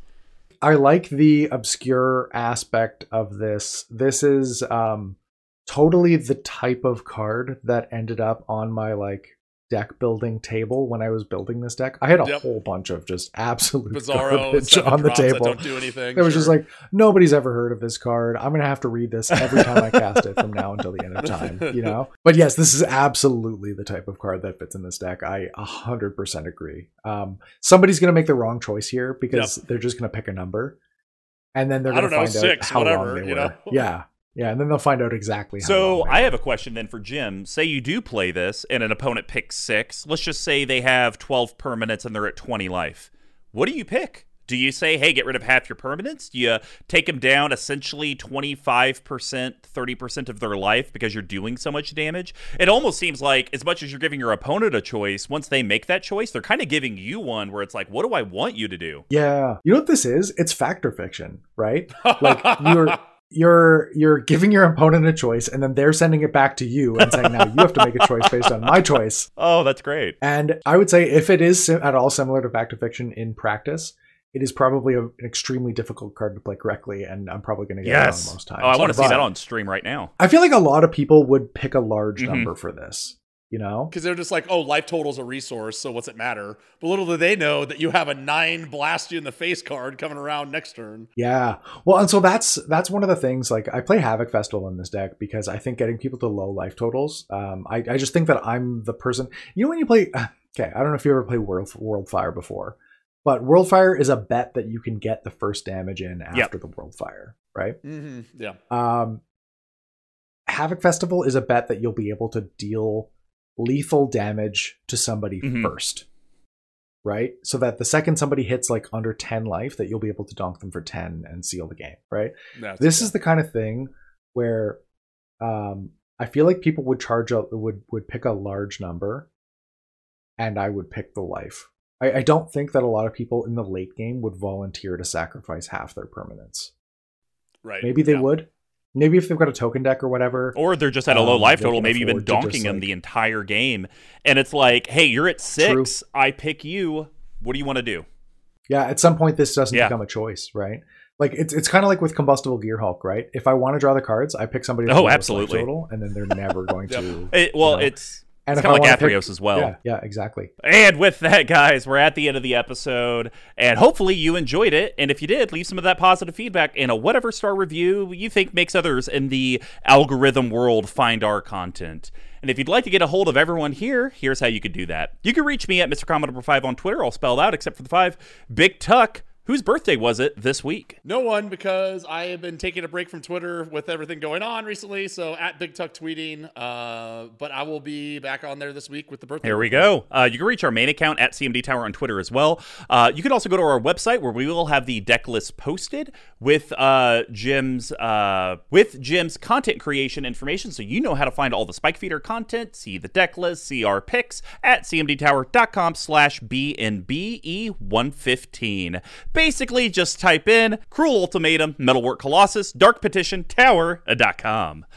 Jim, once again, shameless plug time, as our friends over at MTG Lexicon love to say.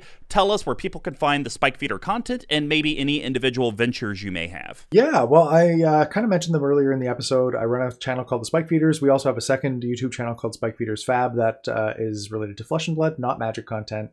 And you can reach us on Twitter at the Spike Feeders, or if you want to reach me directly, which sometimes people do if you want to talk format stuff, because I'm also in the Commander Advisory Group, you can reach me at JimTSF on Twitter as well. And you can, if you liked the video content, the audio content, have thoughts, feelings, things on that, be sure to hit up our editor at _tcoats on Twitter. Tyler does editing for many different content creators across the Magic community. I know he is definitely trying to take the audio-visual piece and make that into a career, so we're super thankful that he puts the time in to do our editing, but you know what, he's wanting to be a professional. He wants to know how he can be better. Let us know, whether it's a private DM, a comment on YouTube, whatever. Let us know what you guys want to see. If you want to see our ugly mugs on video, we could do that. If you just like hearing audio but you just want to hear me talk in the stupid high-pitched Canadian voice from Grown Ups, I could do that as well, even though I'm terrible at that bit. There's lots of things that we could do to kind of keep you guys entertained. You just need to let us know what you would like to see or hear. Now, if you would like to support us so we can continue to improve the content with additions, upgraded cameras, microphones, stuff like that, head over to our Patreon, patreon.com/CMDTower. We have all the different tiers like we talked about earlier. Of course, the big one is... we will have our sweater for sale. I believe, though, when this episode comes out, our patron early access discount has gone away. But, because we kind of had to do a snafu with recording, if you guys are listening to this weekend and you do want to become a patron and get the $20 discount on the sweater, just go ahead and join. Shoot us a message. Just say, hey, just listen to the Jim from Spike Feeders episode. Didn't know about the sweater and the discount. I want to join and sign up, and we'll be more than happy to give you the discount. But it is going to be limited quantities. We only got 70 of them total.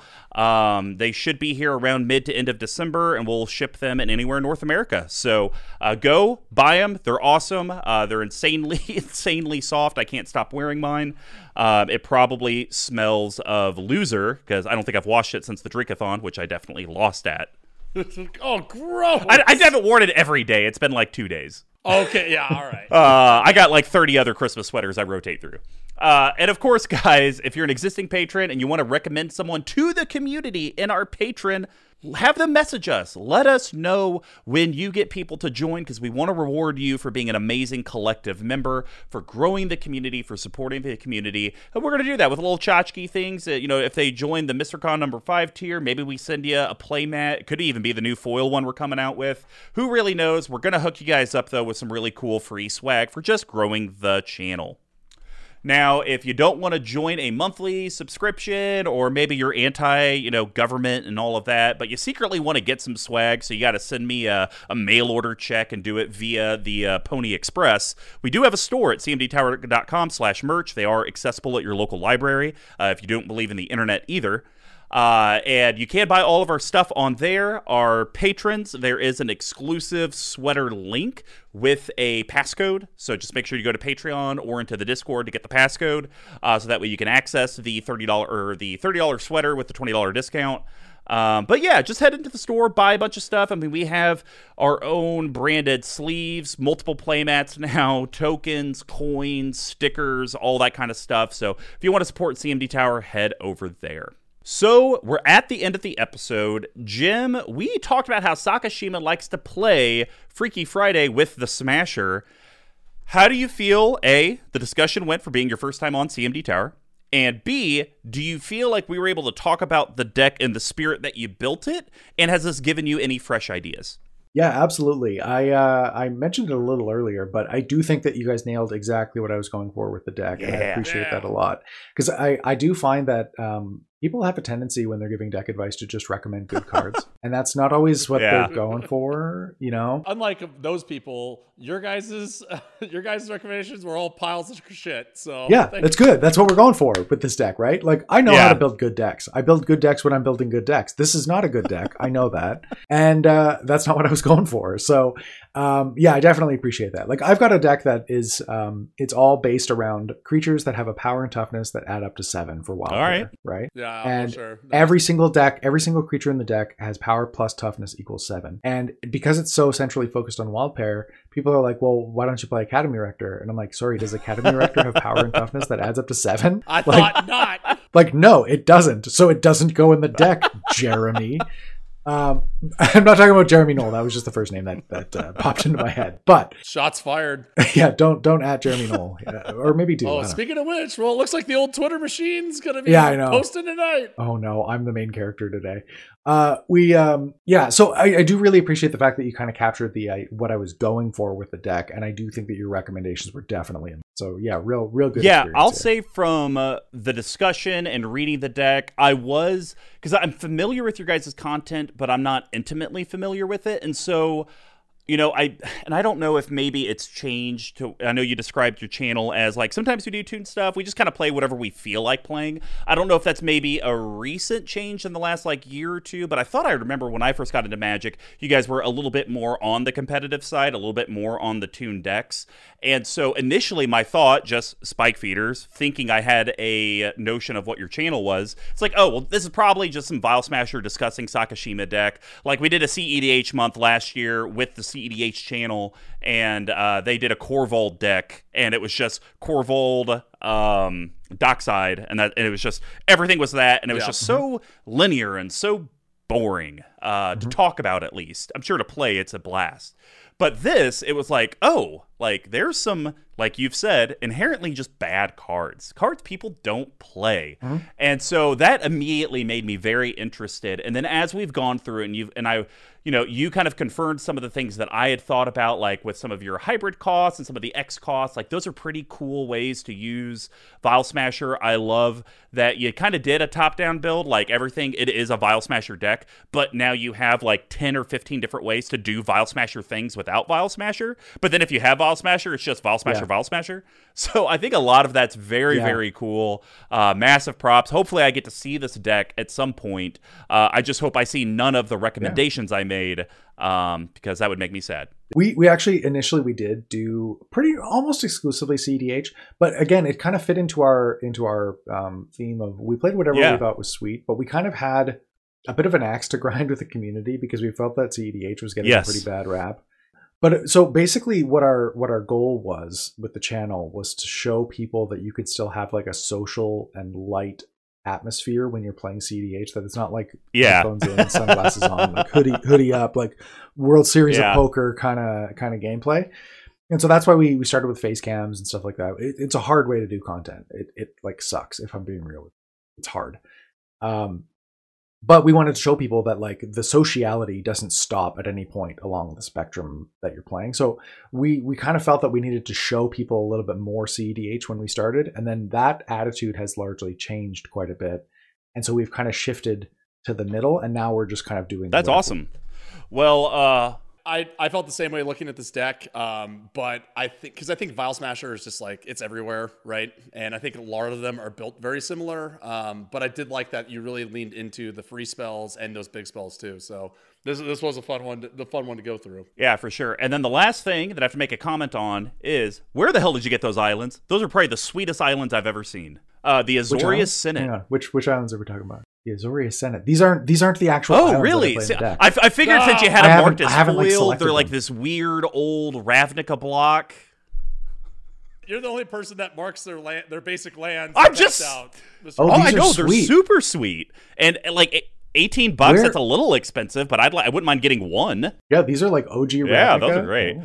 Well, Jim, it's been great having you on. Thank you so much. Hopefully, we'll have you for a news segment in the future because I would love to have a competitive Commander-friendly discussion. Yeah, I'm in. All right, everyone. Well, I hope everyone has a great night. Ate 1 billion pounds of turkey. And hopefully all that translates into food tokens. Goodbye. Bye.